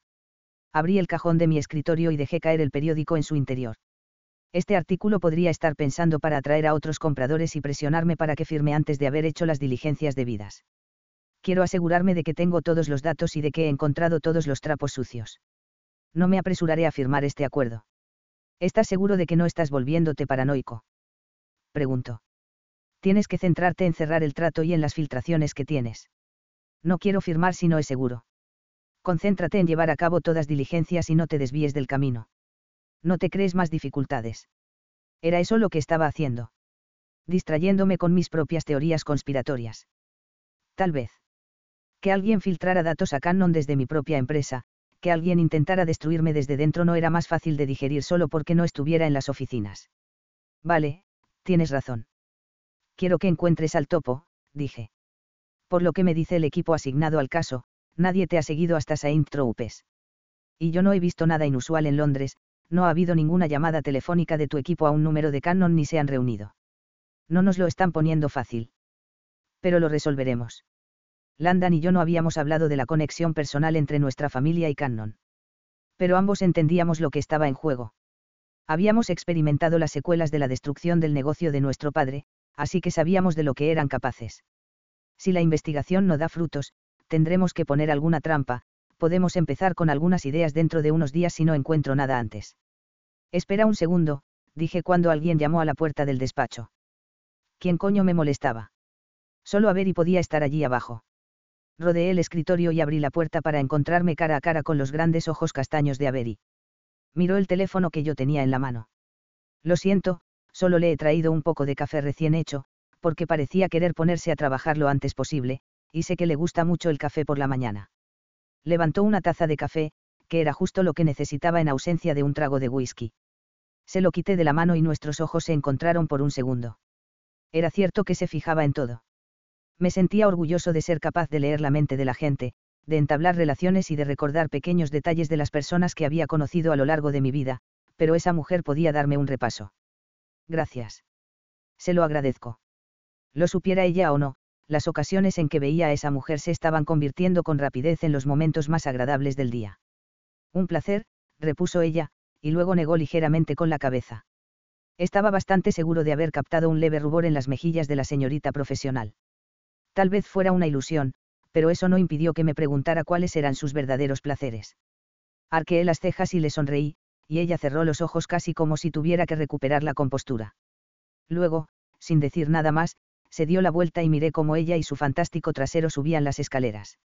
Mi hermano dijo mi nombre para captar mi atención y me llevé el teléfono al oído. Lo siento, es que... Tienes a alguien que atiende todas tus necesidades. Debe de ser duro. Cerré la puerta, dejé el café sobre el escritorio y me hundí en la silla. Preferiría estar de vuelta en el despacho, cerrando tratos, pero tienes razón, si tengo que desaparecer, podría estar en un lugar peor. Tener a Avery cerca era como respirar oxígeno puro, añadía color a mis días, que de otro modo eran agotadores. Si no fuera tan profesional, ya la habría echado sobre el escritorio, pero no se trataba de eso. Se merecía algo más que un polvo rápido. Era el tipo de mujer con la que quería tomarme mi tiempo. ¿Y qué tal con los abogados? Landon me arrancó de mis pensamientos. Annie me ha dicho que la entrega de ayer fue bien. Sí. Me he pasado la noche trabajando en esos documentos, gracias por organizarlo todo. De nada. Para eso me pagas. Te pago. Me reí. Landon rara vez mencionaba el dinero, pero que hubiera pagado en efectivo un ático en Kensington me decía que su negocio iba viento en popa. Tampoco es como si fuéramos hermanos o algo así. Recibirás la factura al final del proceso. Más vale que merezca la pena. Te recordaré esta conversación cuando firmes el acuerdo con Phoenix. Me vas a enviar la factura de todos modos, así que podrías profundizar un poco más en la tripulación. Solo quiero asegurarme de que están investigados a fondo. Lo que quería era más información sobre Avery. ¿Qué la había llevado a ser tan buena en lo que hacía? ¿Qué la había llevado a convertirse en tripulante en lugar de ir a la universidad? Había visto destellos de la Avery que había debajo de la fachada profesional y quería saber más.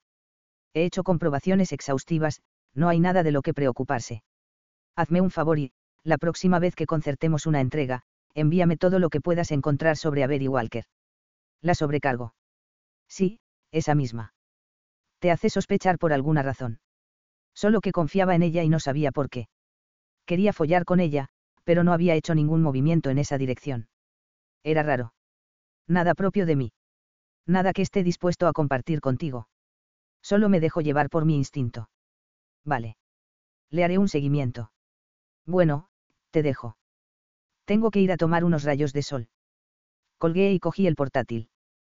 Tomar el sol y relajarme era lo último que necesitaba, pero había descubierto que disfrutaba bastante de las interacciones con Avery y, por lo tanto, no iba a dejar pasar la oportunidad de trabajar en la cubierta principal, sabiendo que ella iba a pasar cada 2 por 3 para atender todas mis necesidades. 11. Hayden. Todo lo que recibía de los abogados eran facturas y malas noticias. Joder, escupí mientras colgaba el teléfono por satélite. Ese acuerdo había comenzado como un reloj y, de repente, se había frenado y yo estaba atascado en medio del Mediterráneo sin una asistente y sin correo. Ojalá Landon hubiera encontrado al topo para poder volver a Londres. Se oyó un golpe en la puerta. Adelante, dije. Si hubiera sido cualquier otra persona que no fuera Avery, no habría respondido, pero ella era tan intuitiva que siempre sabía lo que quería antes que yo mismo, por no mencionar que era muy guapa. Se había convertido en mi kriptonita. Hola, le traía un café, pero he llegado en mal momento. Suspiré mientras me reclinaba en la silla. Gracias. En este trabajo nunca hay buenos momentos. Hizo una mueca y puso la enorme taza de café delante de mí. Me inundó su aroma, a sol y flores de verano, como si procediera de una parte del universo mejor que la mía. ¿Puedo ayudarlo en algo? A menos que pueda explicarme por qué la gente decide cerrarse a mí y hacer demandas escandalosas, no estoy seguro de que pueda ayudarme.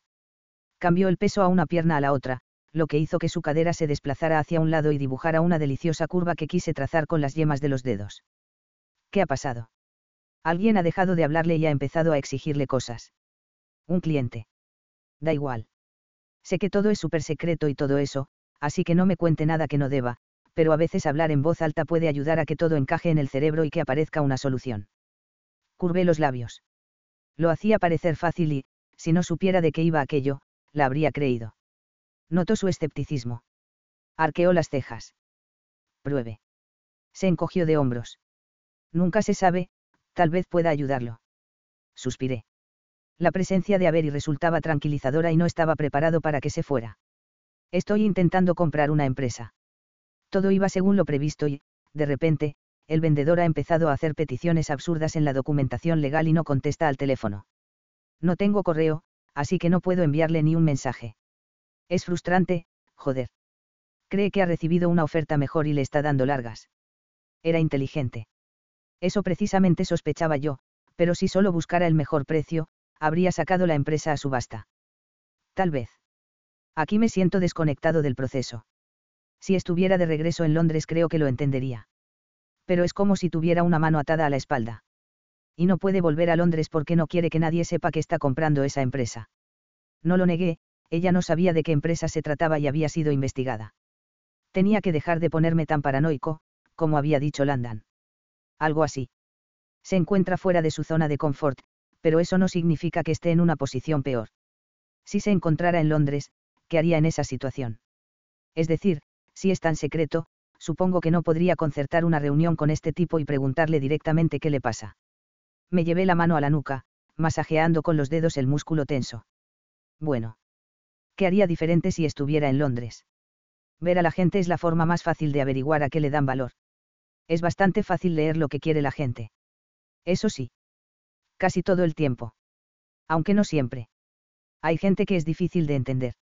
En especial, la que le da igual comer ostras o palitos de pescado.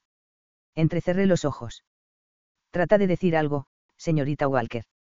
Se rió de una manera tan poco afectada y genuina que no pude apartar los ojos de ella. La miré mientras se apoyaba en el borde del escritorio y moví la silla para girarme hacia ella. Ver a la gente hace que sea más fácil saber qué quiere, pero qué sabe ya en este caso. Es una empresa. Una familia. ¿Qué? Un tipo de unos 60 y pico años. Empezó el negocio hace casi 50. Quiere vender para retirarse. Quizá le estaba contando demasiado, pero confiaba en ella, confiaba en que Landon la había investigado bien. Oh, vaya. 50 años. Así que le debe de resultar difícil renunciar. Me reí. No me va a regalar nada. Se va a jubilar siendo un hombre muy rico.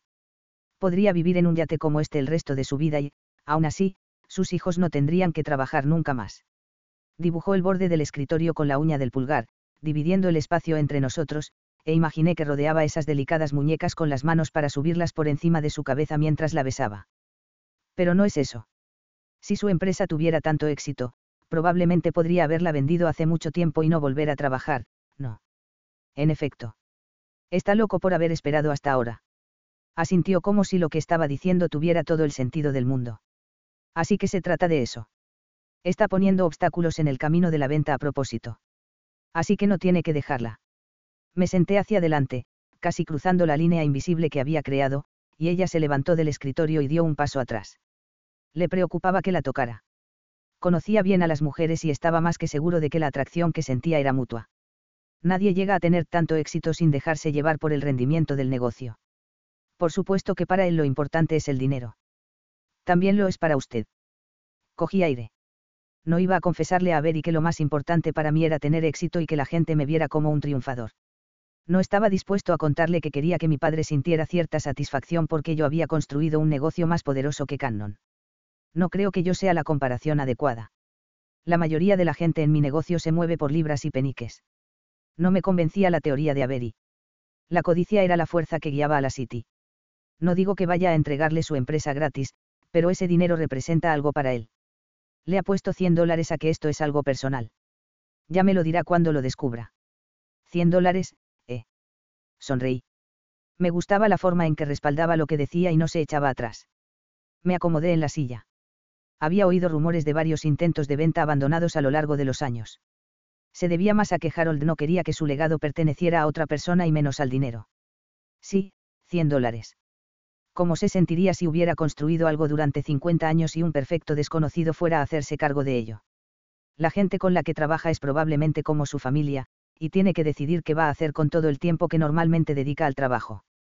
Es posible. Pero no estoy seguro de que eso vaya a ayudar. Si no la quiere soltar, no quiere soltarla. En serio. Así que se limita a rendirse. No creo que haya ganado el dinero que necesita para alquilar un yate como este durante 8 semanas rindiéndose ante una dificultad. Me reí. Usted finge que es todo dulzura y que puede conseguir lo que sea, pero en realidad es un poco avasalladora. Una luchadora. Se encogió de hombros, tratando de contener una sonrisa. Tengo ambos lados. La mayoría de la gente no llega a ver más allá de mi dulzura. Durante un largo segundo nos sostuvimos la mirada, como si estuviera a punto de reconocer que había confesado que yo la conocía mejor que la mayoría. Me gustó que fuera así. Me encantaban ella y sus dos lados. Fue ella quien apartó primero la mirada y retrocedió hacia la puerta. Me puse en pie y me metí las manos en los bolsillos. Creo que puede tener algo de razón. Tengo que averiguar cómo hacer que ese tipo se sienta cómodo vendiéndome su empresa, y no va a ser por lo que dicen los documentos legales. Parece que su cerebro se ha reorganizado. Odio decir que se lo dije, pero... Su tono de voz era más alto, como si estuviera menos dispuesta a la conversación que antes. La dulce Avery había vuelto. Debería volver a mis tareas. ¿Puedo ofrecerle algo más? Negué con la cabeza y le sonreí, manteniendo la mirada clavada en ella mientras salía del camarote.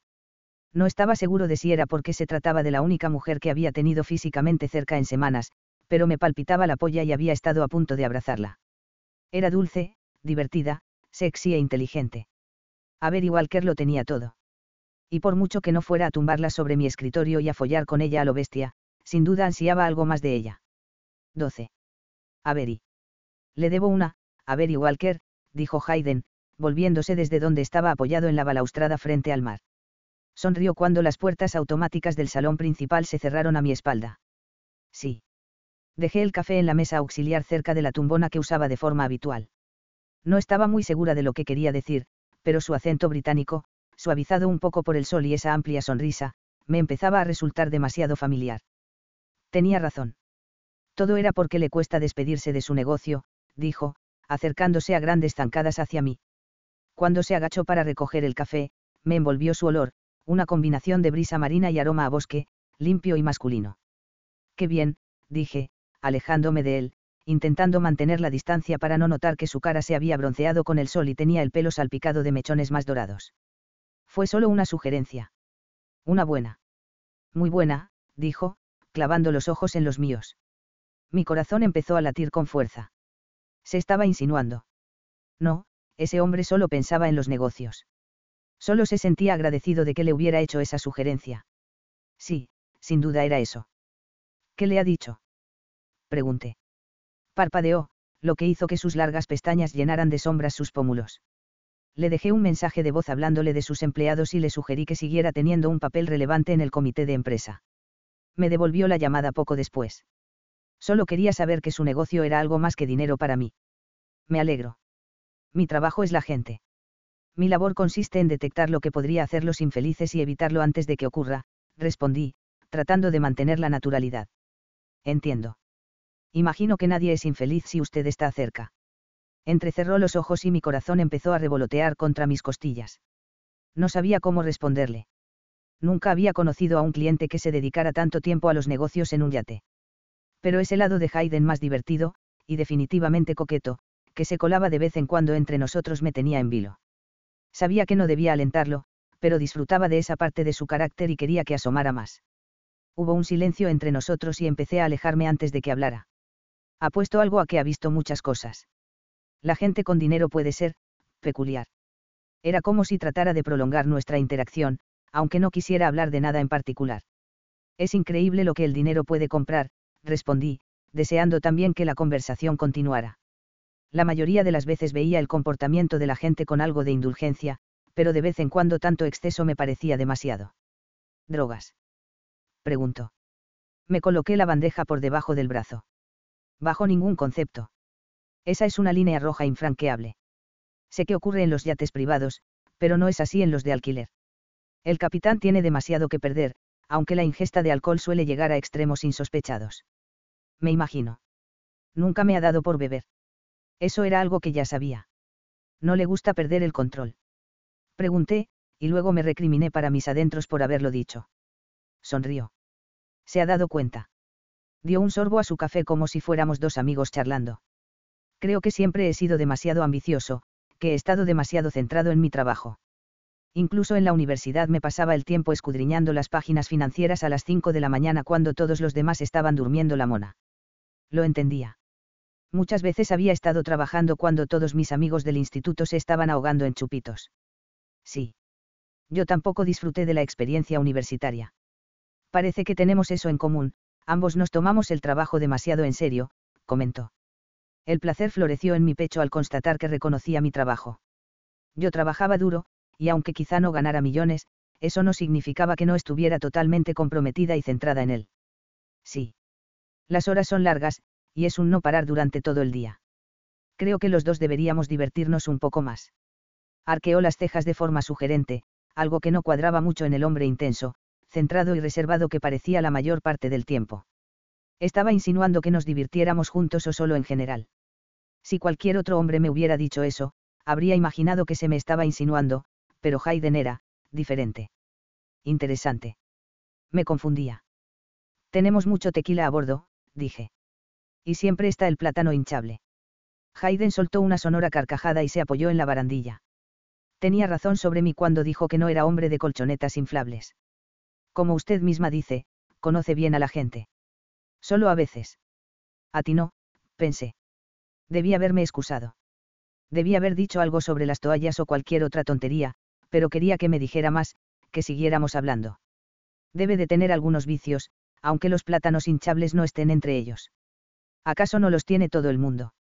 Hizo una pausa en la que me sostuvo la mirada, y sacó la lengua para atrapar el punto de espuma que se había acumulado en el borde de su labio. Las mujeres, por ejemplo. Asentí lentamente. Por supuesto que era un mujeriego. A mí ni siquiera me gustaban los tipos como él y me sentía completamente atraída. Me dio un vuelco el corazón y mi respiración resonó en la cubierta, mezclándose con las duras sílabas de lo que acababa de decir. Le gustaba ser un ligón. Era como si me hubiera hipnotizado con la mirada. Sonrió y tomó otro sorbo de café. Pero el trabajo siempre ha sido mi droga preferida. No pude evitar preguntarme qué lo impulsaba a trabajar tanto. No podía ser solo el dinero, aunque él dijera lo contrario. Tenía que ser otra cosa. Soy consciente de ello. ¿Y usted? Preguntó. No puede ser tan perfecta como parece. Parezco perfecta. Arrugué la nariz. Era así como me veía. Significaba eso que me consideraba fría y demasiado profesional. No lo soy en absoluto. Pero mi trabajo es asegurarme de que lo que pienso no se refleje en mi cara. Se pasó el pulgar por la barbilla. Era el primer día que no lo veía bien afeitado. Le quedaba bien la barba incipiente. Siempre he creído tenía la mejor cara de póker del mundo, pero me gana de largo. Tengo mucha práctica. Algunas de las cosas que nos piden. Solté el aire, mirando hacia el interior. Debía haberme ido ya, tenía que estar en la cocina. Se quedaría boquiabierto. Movió las cejas, indicándome que me explayara. Hay cosas habituales, caviar recién traído de Rusia, vinos inusuales, ese tipo de cosas. Y también gente que exige ciertos tipos de sábanas o menús especiales para perros. Una vez me pidieron gatitos blancos para una niña de 6 años. Tuvimos que ir a comprar gatos. Negué con la cabeza. Algo que solo la mantuvo entretenida durante 20 minutos, y luego tuvimos que apresurarnos a buscarles un hogar a todos los meninos. Y la temporada pasada toda la tripulación tuvo que llamar a algunos clientes, Su Majestad, y hacer una reverencia cada vez que nos dirigíamos a ellos. Vaya. Una sonrisa se insinuó en la comisura de sus labios y el sol pareció brillar un poco más durante unos segundos. Y el año pasado tuvimos un cliente que nos pidió que le sirviéramos la última cena en tanga. Hayden frunció el ceño. En topless. Me reí. Había sido una petición ridícula. Sí. Con un tanga de encaje negro y sin nada por arriba. Vaya, no sabía que era una opción. Debería haberme fijado más en el formulario que me hizo rellenar. Lo fulminé con la mirada y luego me reí. ¿Y qué pasó? Lo hicieron. Le sostuve la mirada, pero negué con la cabeza. No, pero nunca se puede decir que no, ¿verdad? Así que hice que los chicos de la tripulación de cubierta se convirtieran en camareros esa noche. Se quitaron las camisas y se pusieron un tanga sobre los bañadores. Al menos los clientes se lo tomaron con humor. ¿No pueden decir que no? Preguntó. Porque el cliente siempre tiene razón y todo eso, ¿no? Por supuesto. Curvé los labios en la que era mi habitual sonrisa profesional. Parecía que estaba persiguiendo algo. Solo que no estaba segura de qué. Solo trato de concentrarme en el trabajo. ¿No es eso lo que hace usted? Poner el trabajo en primer lugar. Por supuesto. Me sostuvo la mirada. Los segundos pasaron y sentí como si me atrajera hacia él, como si la barrera entre el cliente y miembro de la tripulación se disolviera en el calor. Debería irme. No podía soportar el peso o la intensidad de su mirada. Era casi como si quisiera que mis secretos más profundos y oscuros salieran a la superficie. Me ha gustado hablar contigo, Avery, dijo tuteándome. La forma en que dijo mi nombre, la pronunciación, fue diferente, como si encadenara las sílabas para que el sonido durara. Resultó tan desconcertante que se me puso la piel de gallina. Yo también he disfrutado hablando contigo. Lo digo en serio, insistió, examinando mi cara antes de subir la mano y pasar el pulgar por mi barbilla, justo por debajo de mi boca. Noté debilidad en las piernas ante su calor y parpadeé lentamente, desesperada porque el tiempo se ralentizara para poder asimilar cada sensación. Lo de que eres perfecta. Retiró la mano y tomó otro sorbo de café como si tocarme así no fuera para tanto. Y tal vez no lo fuera para él. No se trataba de un apretón amistoso en el hombro ni de tocarme el brazo de una forma que podía descartar como si fuera distraída, ese gesto era íntimo y sensual, y tenía que irme antes de que se diera cuenta de cuánto deseaba que volviera a suceder. 13. Avery. A pesar de que hacía días que Hayden no me tocaba, el calor de sus dedos seguía haciendo hormiguear mi piel de vez en cuando. Sobre todo, cuando estaba sola y trataba de no pensar en él. A esas horas de la madrugada, en el barco reinaba el silencio y subí la escalera de caracol, tratando de no hacer ruido, antes de atravesar el salón principal hacia la cubierta. Las luces exteriores estaban encendidas, pero iluminaban con baja intensidad, y el mar estaba especialmente calmado, parecía una sábana de seda negra bajo nosotros. Una cinta de ardiente color naranja se extendía por el horizonte mientras el sol amenazaba con inundar en el cielo. Era un amanecer hermoso. Me apoyé en la barandilla, respirando el aire fresco que iba a volverse casi sofocante a media tarde. En momentos como ese, la navegación de recreo merecía la pena. Pero eran instantes fugaces. Las puertas automáticas silbaron al abrirse a mi espalda, y me incorporé y me giré como si me hubieran pillado haciendo algo que no debía. Buenos días, dije cuando apareció Hayden, con el pelo revuelto y unas profundas ojeras. Me alegré de verlo más de lo que debía. Abrí los brazos, como presentándole el horizonte que amenazaba con estallar en llamas. El amanecer está dando todo un espectáculo. Hayden miró el cielo y luego a mí. Probablemente estaba sonriendo demasiado y parecía una psicópata, pero no podía evitarlo. Era precioso. Movió casi imperceptiblemente la comisura de la boca. Se estaba riendo de mí. Estos momentos hay que disfrutarlos, eso es todo. Se acercó a mí, alargó la mano y me apretó el brazo. Tienes toda la razón. Su contacto me dejó paralizada un momento, hasta que pude decir algo. Necesitaba espacio, algo de distancia. ¿Puedo traerte un zumo para que lo tomes mientras disfrutas de las vistas? Pregunté, dando un paso lateral hacia la puerta. Apartó la vista del cielo para mirarme y frunció el ceño. Quédate. Este es un momento para disfrutar, para compartir. Sabía que no debía quedarme. Tengo mucho que hacer. Es preciso que. Debería. Quédate. Lo dijo de forma tan sencilla, tan definitiva, que no pude discutir con él. Me acerqué a donde él se apoyaba en la barandilla y contemplé cómo el naranja se convertía en rosa y se mezclaba con el negro. Los amaneceres son algo que no se debe presenciar a solas, dijo cuando pasaron varios minutos. Nos quedamos frente a frente, y él giró la cabeza hacia mí. Lo miré mientras el comienzo del día dibujaba la línea de su mandíbula. Mi cuerpo se relajó y me eché hacia adelante, a su lado, con los codos separados apenas un centímetro. Gracias, era justo lo que necesitaba. ¿Se refería a que necesitaba el amanecer o a que me quedara a verlo con él? Soltó las manos y se acercó más, nuestros codos se tocaron y pasó los nudillos por mi mano como si quisiera reforzar su gratitud. Bajé los ojos al lugar donde nuestra piel estaba en contacto, y luego los levanté para encontrar sus pupilas fijas en las mías. Aunque solo se trataba de su mano contra la mía, el gesto desmentía la naturaleza de nuestra relación, cliente y sobrecargo. No éramos amantes ni amigos.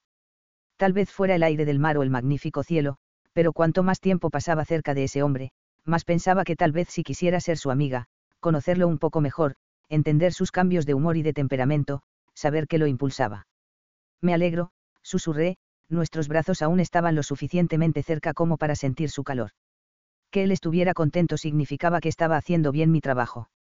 Aunque por la forma en que se hinchaba mi corazón y se calentaban mis mejillas, parecía menos un trabajo y más una vocación. O un destino. Algo más grande de lo que había conocido antes. Los yates, las embarcaciones en el agua, las formas de los edificios y los árboles a lo largo de la costa comenzaron a enfocarse y todo se llenó de color a medida que el sol salía por detrás del horizonte. Toda la costa parecía bostezar y estirarse mientras cobraba vida lentamente. Una bandada de gansos voló por encima de nosotros, quebrando el cómodo silencio, y ambos echamos la cabeza hacia atrás, tratando de beber cada vista y cada sonido. Normalmente a esta hora ya estoy en el gimnasio, dijo mientras volvía a posar su mirada en el horizonte. No estoy seguro de notar si el sol ha salido o no cuando estoy en Londres. Sé lo que quieres decir. A veces es fácil perderse la belleza en lo cotidiano. La mirada de Hayden bajó a mi boca y luego volvió a subir. Ese es mi mayor defecto. No aprovecho lo suficiente cada momento. Yo sentía lo mismo. Estaba tan concentrada en el trabajo, en las propinas, en cuidar de mi familia que apenas me daba cuenta de que estaba en algún bello lugar. Era casi como si no me hubiera permitido disfrutarlo. Como si me estuviera castigando. No puedo recordar la última vez que vi amanecer. Hayden se movió para quedar frente a mí, todavía apoyado en un codo contra la balaustrada de aluminio. Pero seguramente por eso estás aquí, ¿no? Para disfrutar del entorno. Me encogí de hombros, cohibida bajo el impacto de su total atención. El trabajo puede ser muy duro. A veces, en los días libres, solo duermo. Siempre he supuesto que la gente que trabajaba en los yates de lujo lo hacía porque le gustaba viajar. Es así en algunos casos. Sabía que algunas personas aceptaban el trabajo para alimentar sus ansias de viajar, pero para mí era un empleo bien pagado. Pero no es el tuyo. No te queda tiempo para explorar los lugares que visitáis. Preguntó como si tratara de averiguar mis motivaciones, como si intentara conocerme. Tenemos un día más o menos entre cruceros. Intenté concentrarme en la vista, pero solo era consciente de Heidenwolf y de lo cerca que estaba, de cómo mi piel se encendía cada vez que me tocaba. ¿Cuánto suelen durar? Preguntó mientras sus ojos seguían los movimientos de un mechón de mi pelo, liberado por la brisa.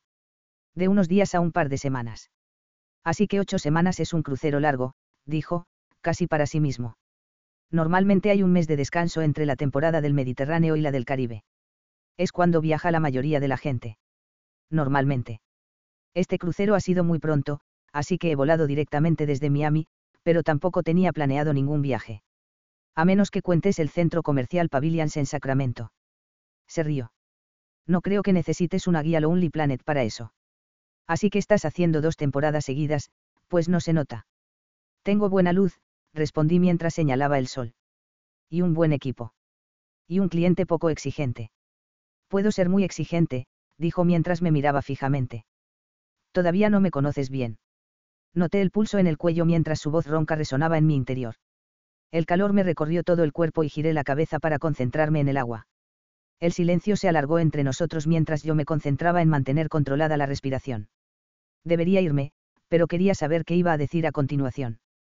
¿A dónde llevarías este barco si lo hubieras alquilado tú?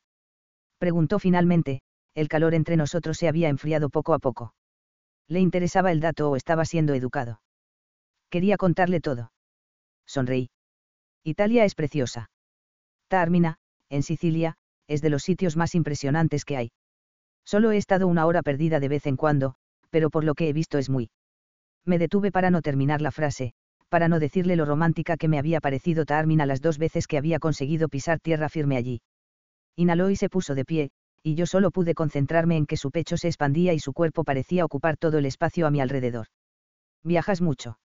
Pregunté, queriendo prolongar nuestra interacción, y sin tener claro todavía por qué no habíamos abandonado el lugar en el que había embarcado hacía 2 semanas. Se rió. Apenas. Se apoyó en la barandilla, dando la espalda a la vista que nos había atraído hasta allí. Era extraño que fuera mi cliente y, sin embargo, estuviéramos los 2 trabajando.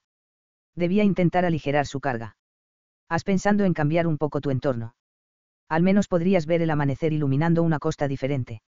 Había disfrutado del amanecer y podía disfrutar de una vista diferente. Si pudiera hacer algo para mejorar su experiencia en el Hacina, iba a hacerlo. Frunció el ceño como si no hubiera contemplado la idea, pero el capitán Moss le tenía que haber explicado las opciones de las que disponía. Solo es una idea. Me mordí el labio inferior. Ya sé que relajarte, la comida, el vino, el ambiente, no son prioritarios para ti, pero en los pocos instantes en que te permitas relajarte, podría ser agradable disfrutar de un paisaje diferente. Asintió y me quedé mirando el agua mientras él se concentraba en algo que no era la vista. Por un momento me pregunté si era la única que sentía ese vínculo entre nosotros. Era como si una corriente invisible nos atrajera el uno al otro. Quería dejar de nadar en contra de la atracción y dejarme llevar hacia él, pero sabía que no era una opción. Y, de todos modos, pronto iba a irse. Necesitaría a alguien con quien compartir esos amaneceres, dijo. Antes de que tuviera la oportunidad de responder o de analizar lo que había dicho, un golpe en la cocina me devolvió a la realidad. Me enderecé y miré el reloj. Pasaban unos minutos de las 7, lo que significaba que Neil había empezado a preparar el desayuno. También significaba que Hayden y yo llevábamos casi 1 hora admirando el Mediterráneo. Ya ha empezado oficialmente mi turno, dije, inspirando hondo como si eso me transformara de forma mágica de turista a camarera. ¿Qué quieres desayunar? Pregunté, aunque sabía que la respuesta sería, huevos. Hayden se puso de pie y se pasó los dedos por aquel cabello rebelde. Yo me recogí el mío en una coleta mientras él me observaba, su mirada revoloteaba de mi cara a mis manos, y luego la bajó por mi cuerpo y volvió a subir. Has estado despierto toda la noche, dije. Tal vez deberías dormir en lugar de comer. Probablemente tengas razón. Se estiró, lo que hizo que el borde de su camisa se levantara más allá de la cintura para revelar un trozo de piel bronceada, mi propio amanecer. Cerré los ojos, tratando de bloquear la imagen.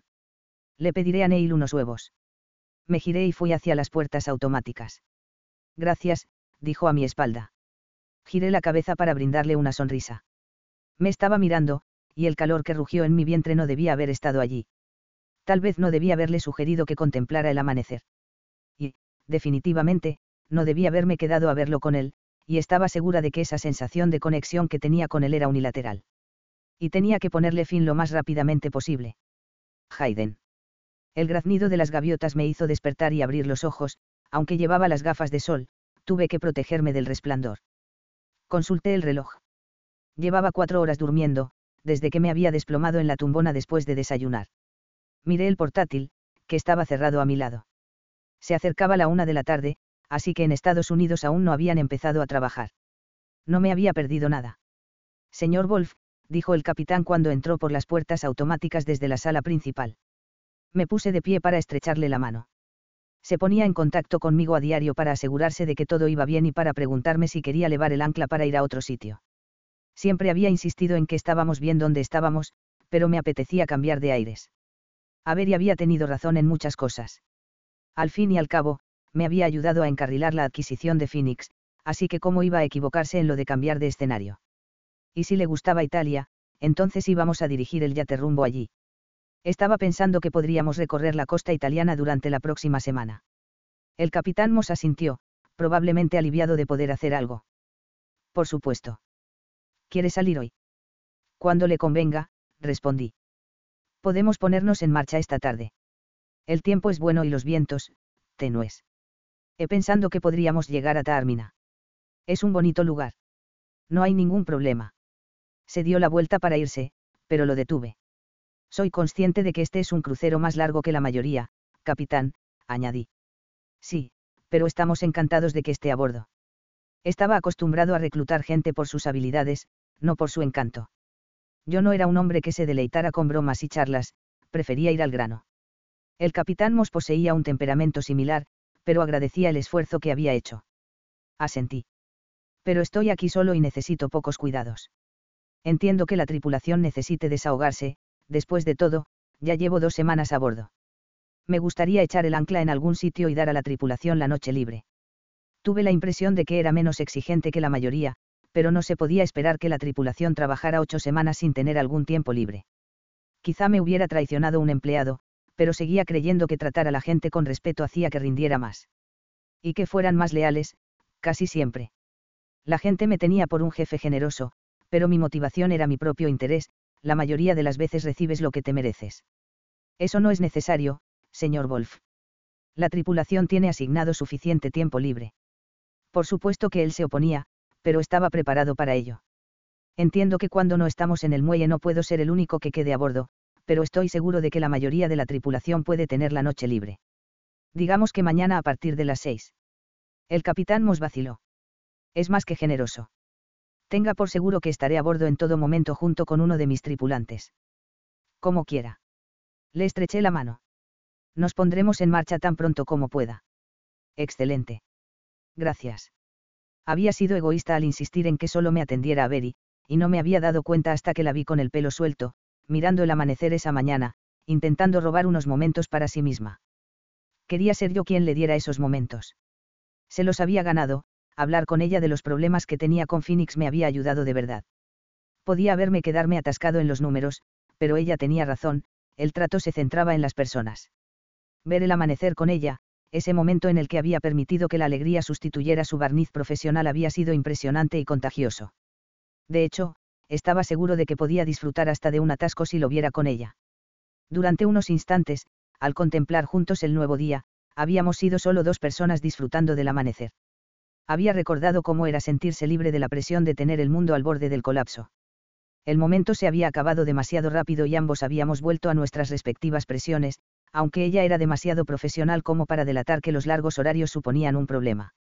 Lo que estaba claro era que no había disfrutado del descanso normal entre temporadas, y eso era culpa mía. Aunque no pudiera volver a aliviar mi presión con tanta facilidad, sí podía hacerlo con la de Avery. Darles a ella y al resto de la tripulación la noche libre significaba que podía volver a imaginarla a ella con la sonrisa fácil que tenía cuando no estaba de servicio. Aunque no estuviera presente para verla, era suficiente recompensa saber que se iba a dejar el pelo suelto e iba a lucir esa cálida y generosa sonrisa en tierra. Avery Walker se merecía una noche libre.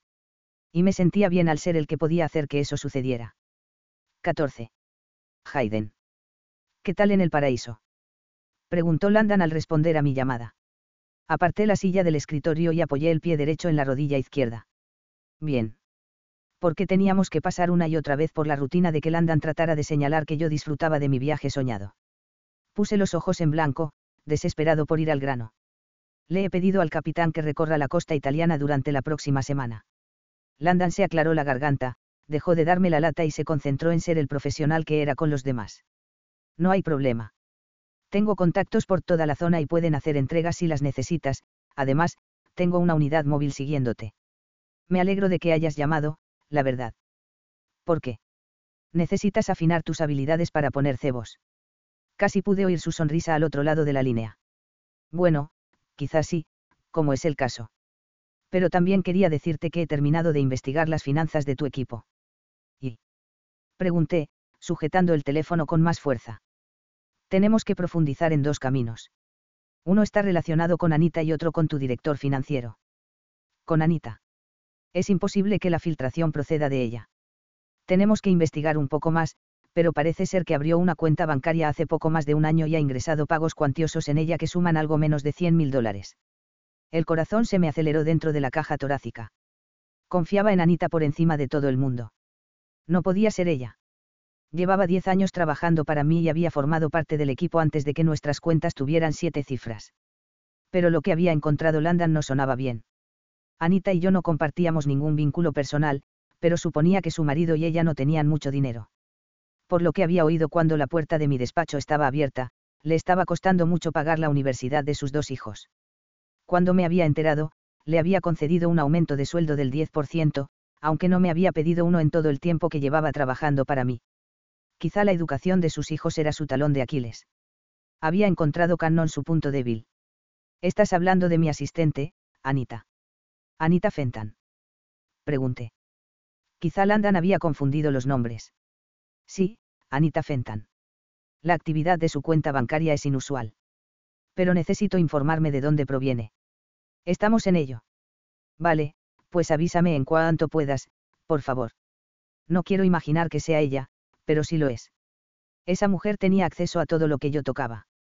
No le ocultaba nada, confiaba en ella de manera absoluta. Si quisiera, podía provocar un caos en Wolf Enterprises. Averiguaremos qué está pasando. Podría llamarla. Para ver cómo está. Llevaba unos días sin hablar con ella y sabía que se sentía incómoda por mi ausencia del despacho. Había intentado ser respetuosa y no hacer demasiadas preguntas, pero me di cuenta de que quería saber más sobre lo que iba a hacer. No hagas que desconfíe. Ni se te ocurra interrogarla. No soy idiota. Eso no era concluyente en ese momento. Y si Anita era la fuente de la filtración, estaba bastante seguro de que yo era candidato a idiota del año. Has dicho algo también sobre el director financiero. No es sobre el director financiero en sí, sino sobre 2 de sus hombres. El interventor y el tesorero. ¿Qué pasa con ellos?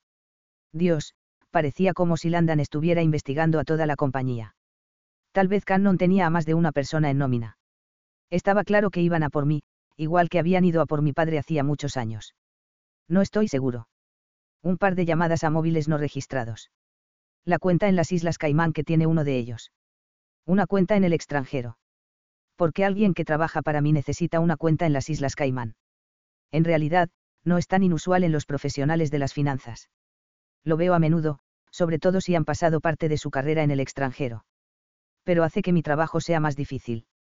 Tragué saliva. Landon no admitía nunca que nada le resultara difícil. No era su estilo.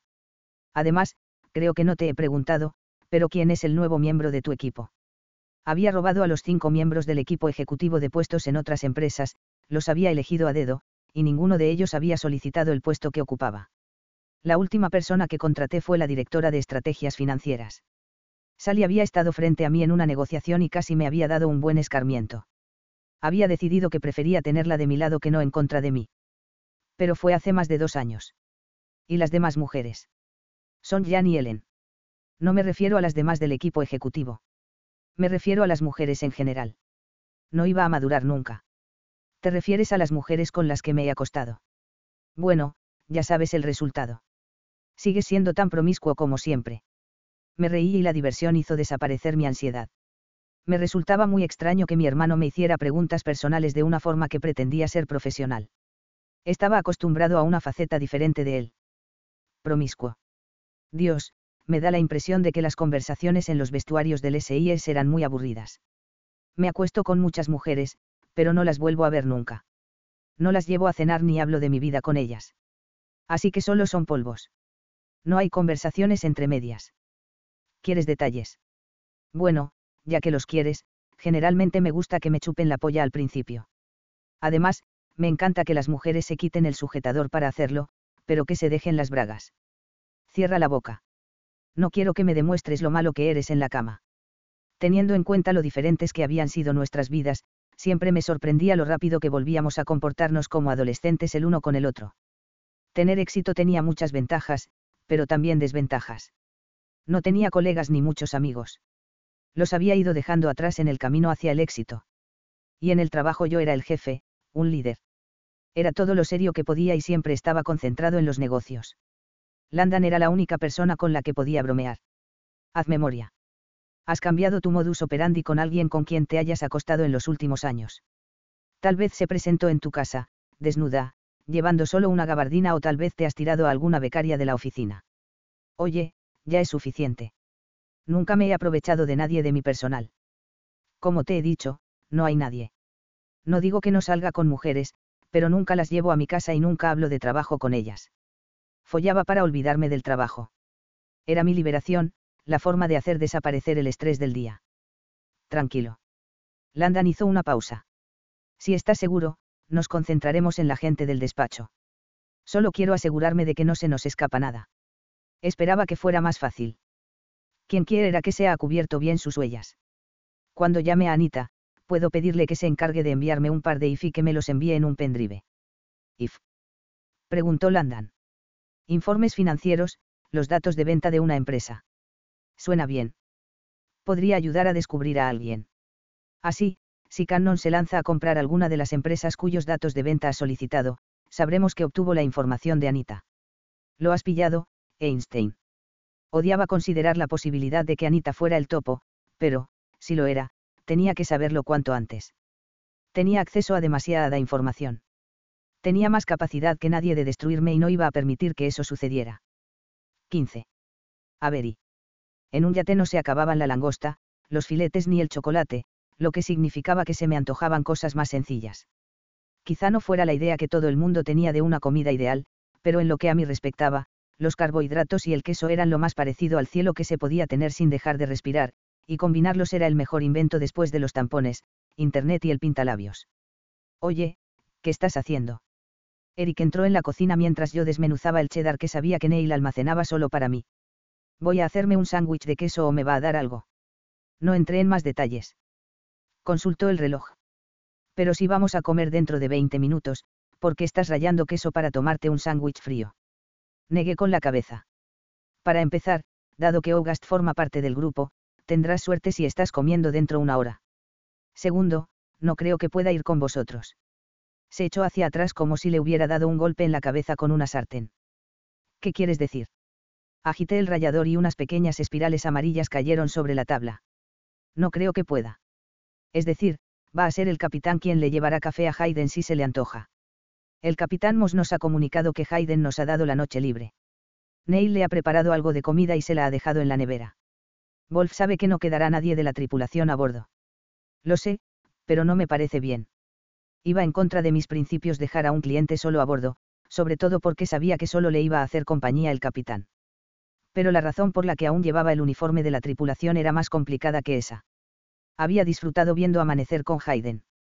En ese momento, no había nadie más despierto y habíamos tenido el barco para nosotros solos. Podía imaginar por un momento que él no era un cliente y que yo no era la sobrecargo.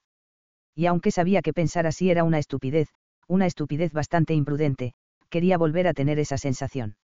Quizá esa fuera una buena razón para bajar a tierra. Estamos en Italia, jefa. Tienes que bajar a tierra. Sonreí. No por lo que había dicho Eric, sino porque, después de la conversación con Hayden en la que le había sugerido mover el yate, había hecho exactamente eso.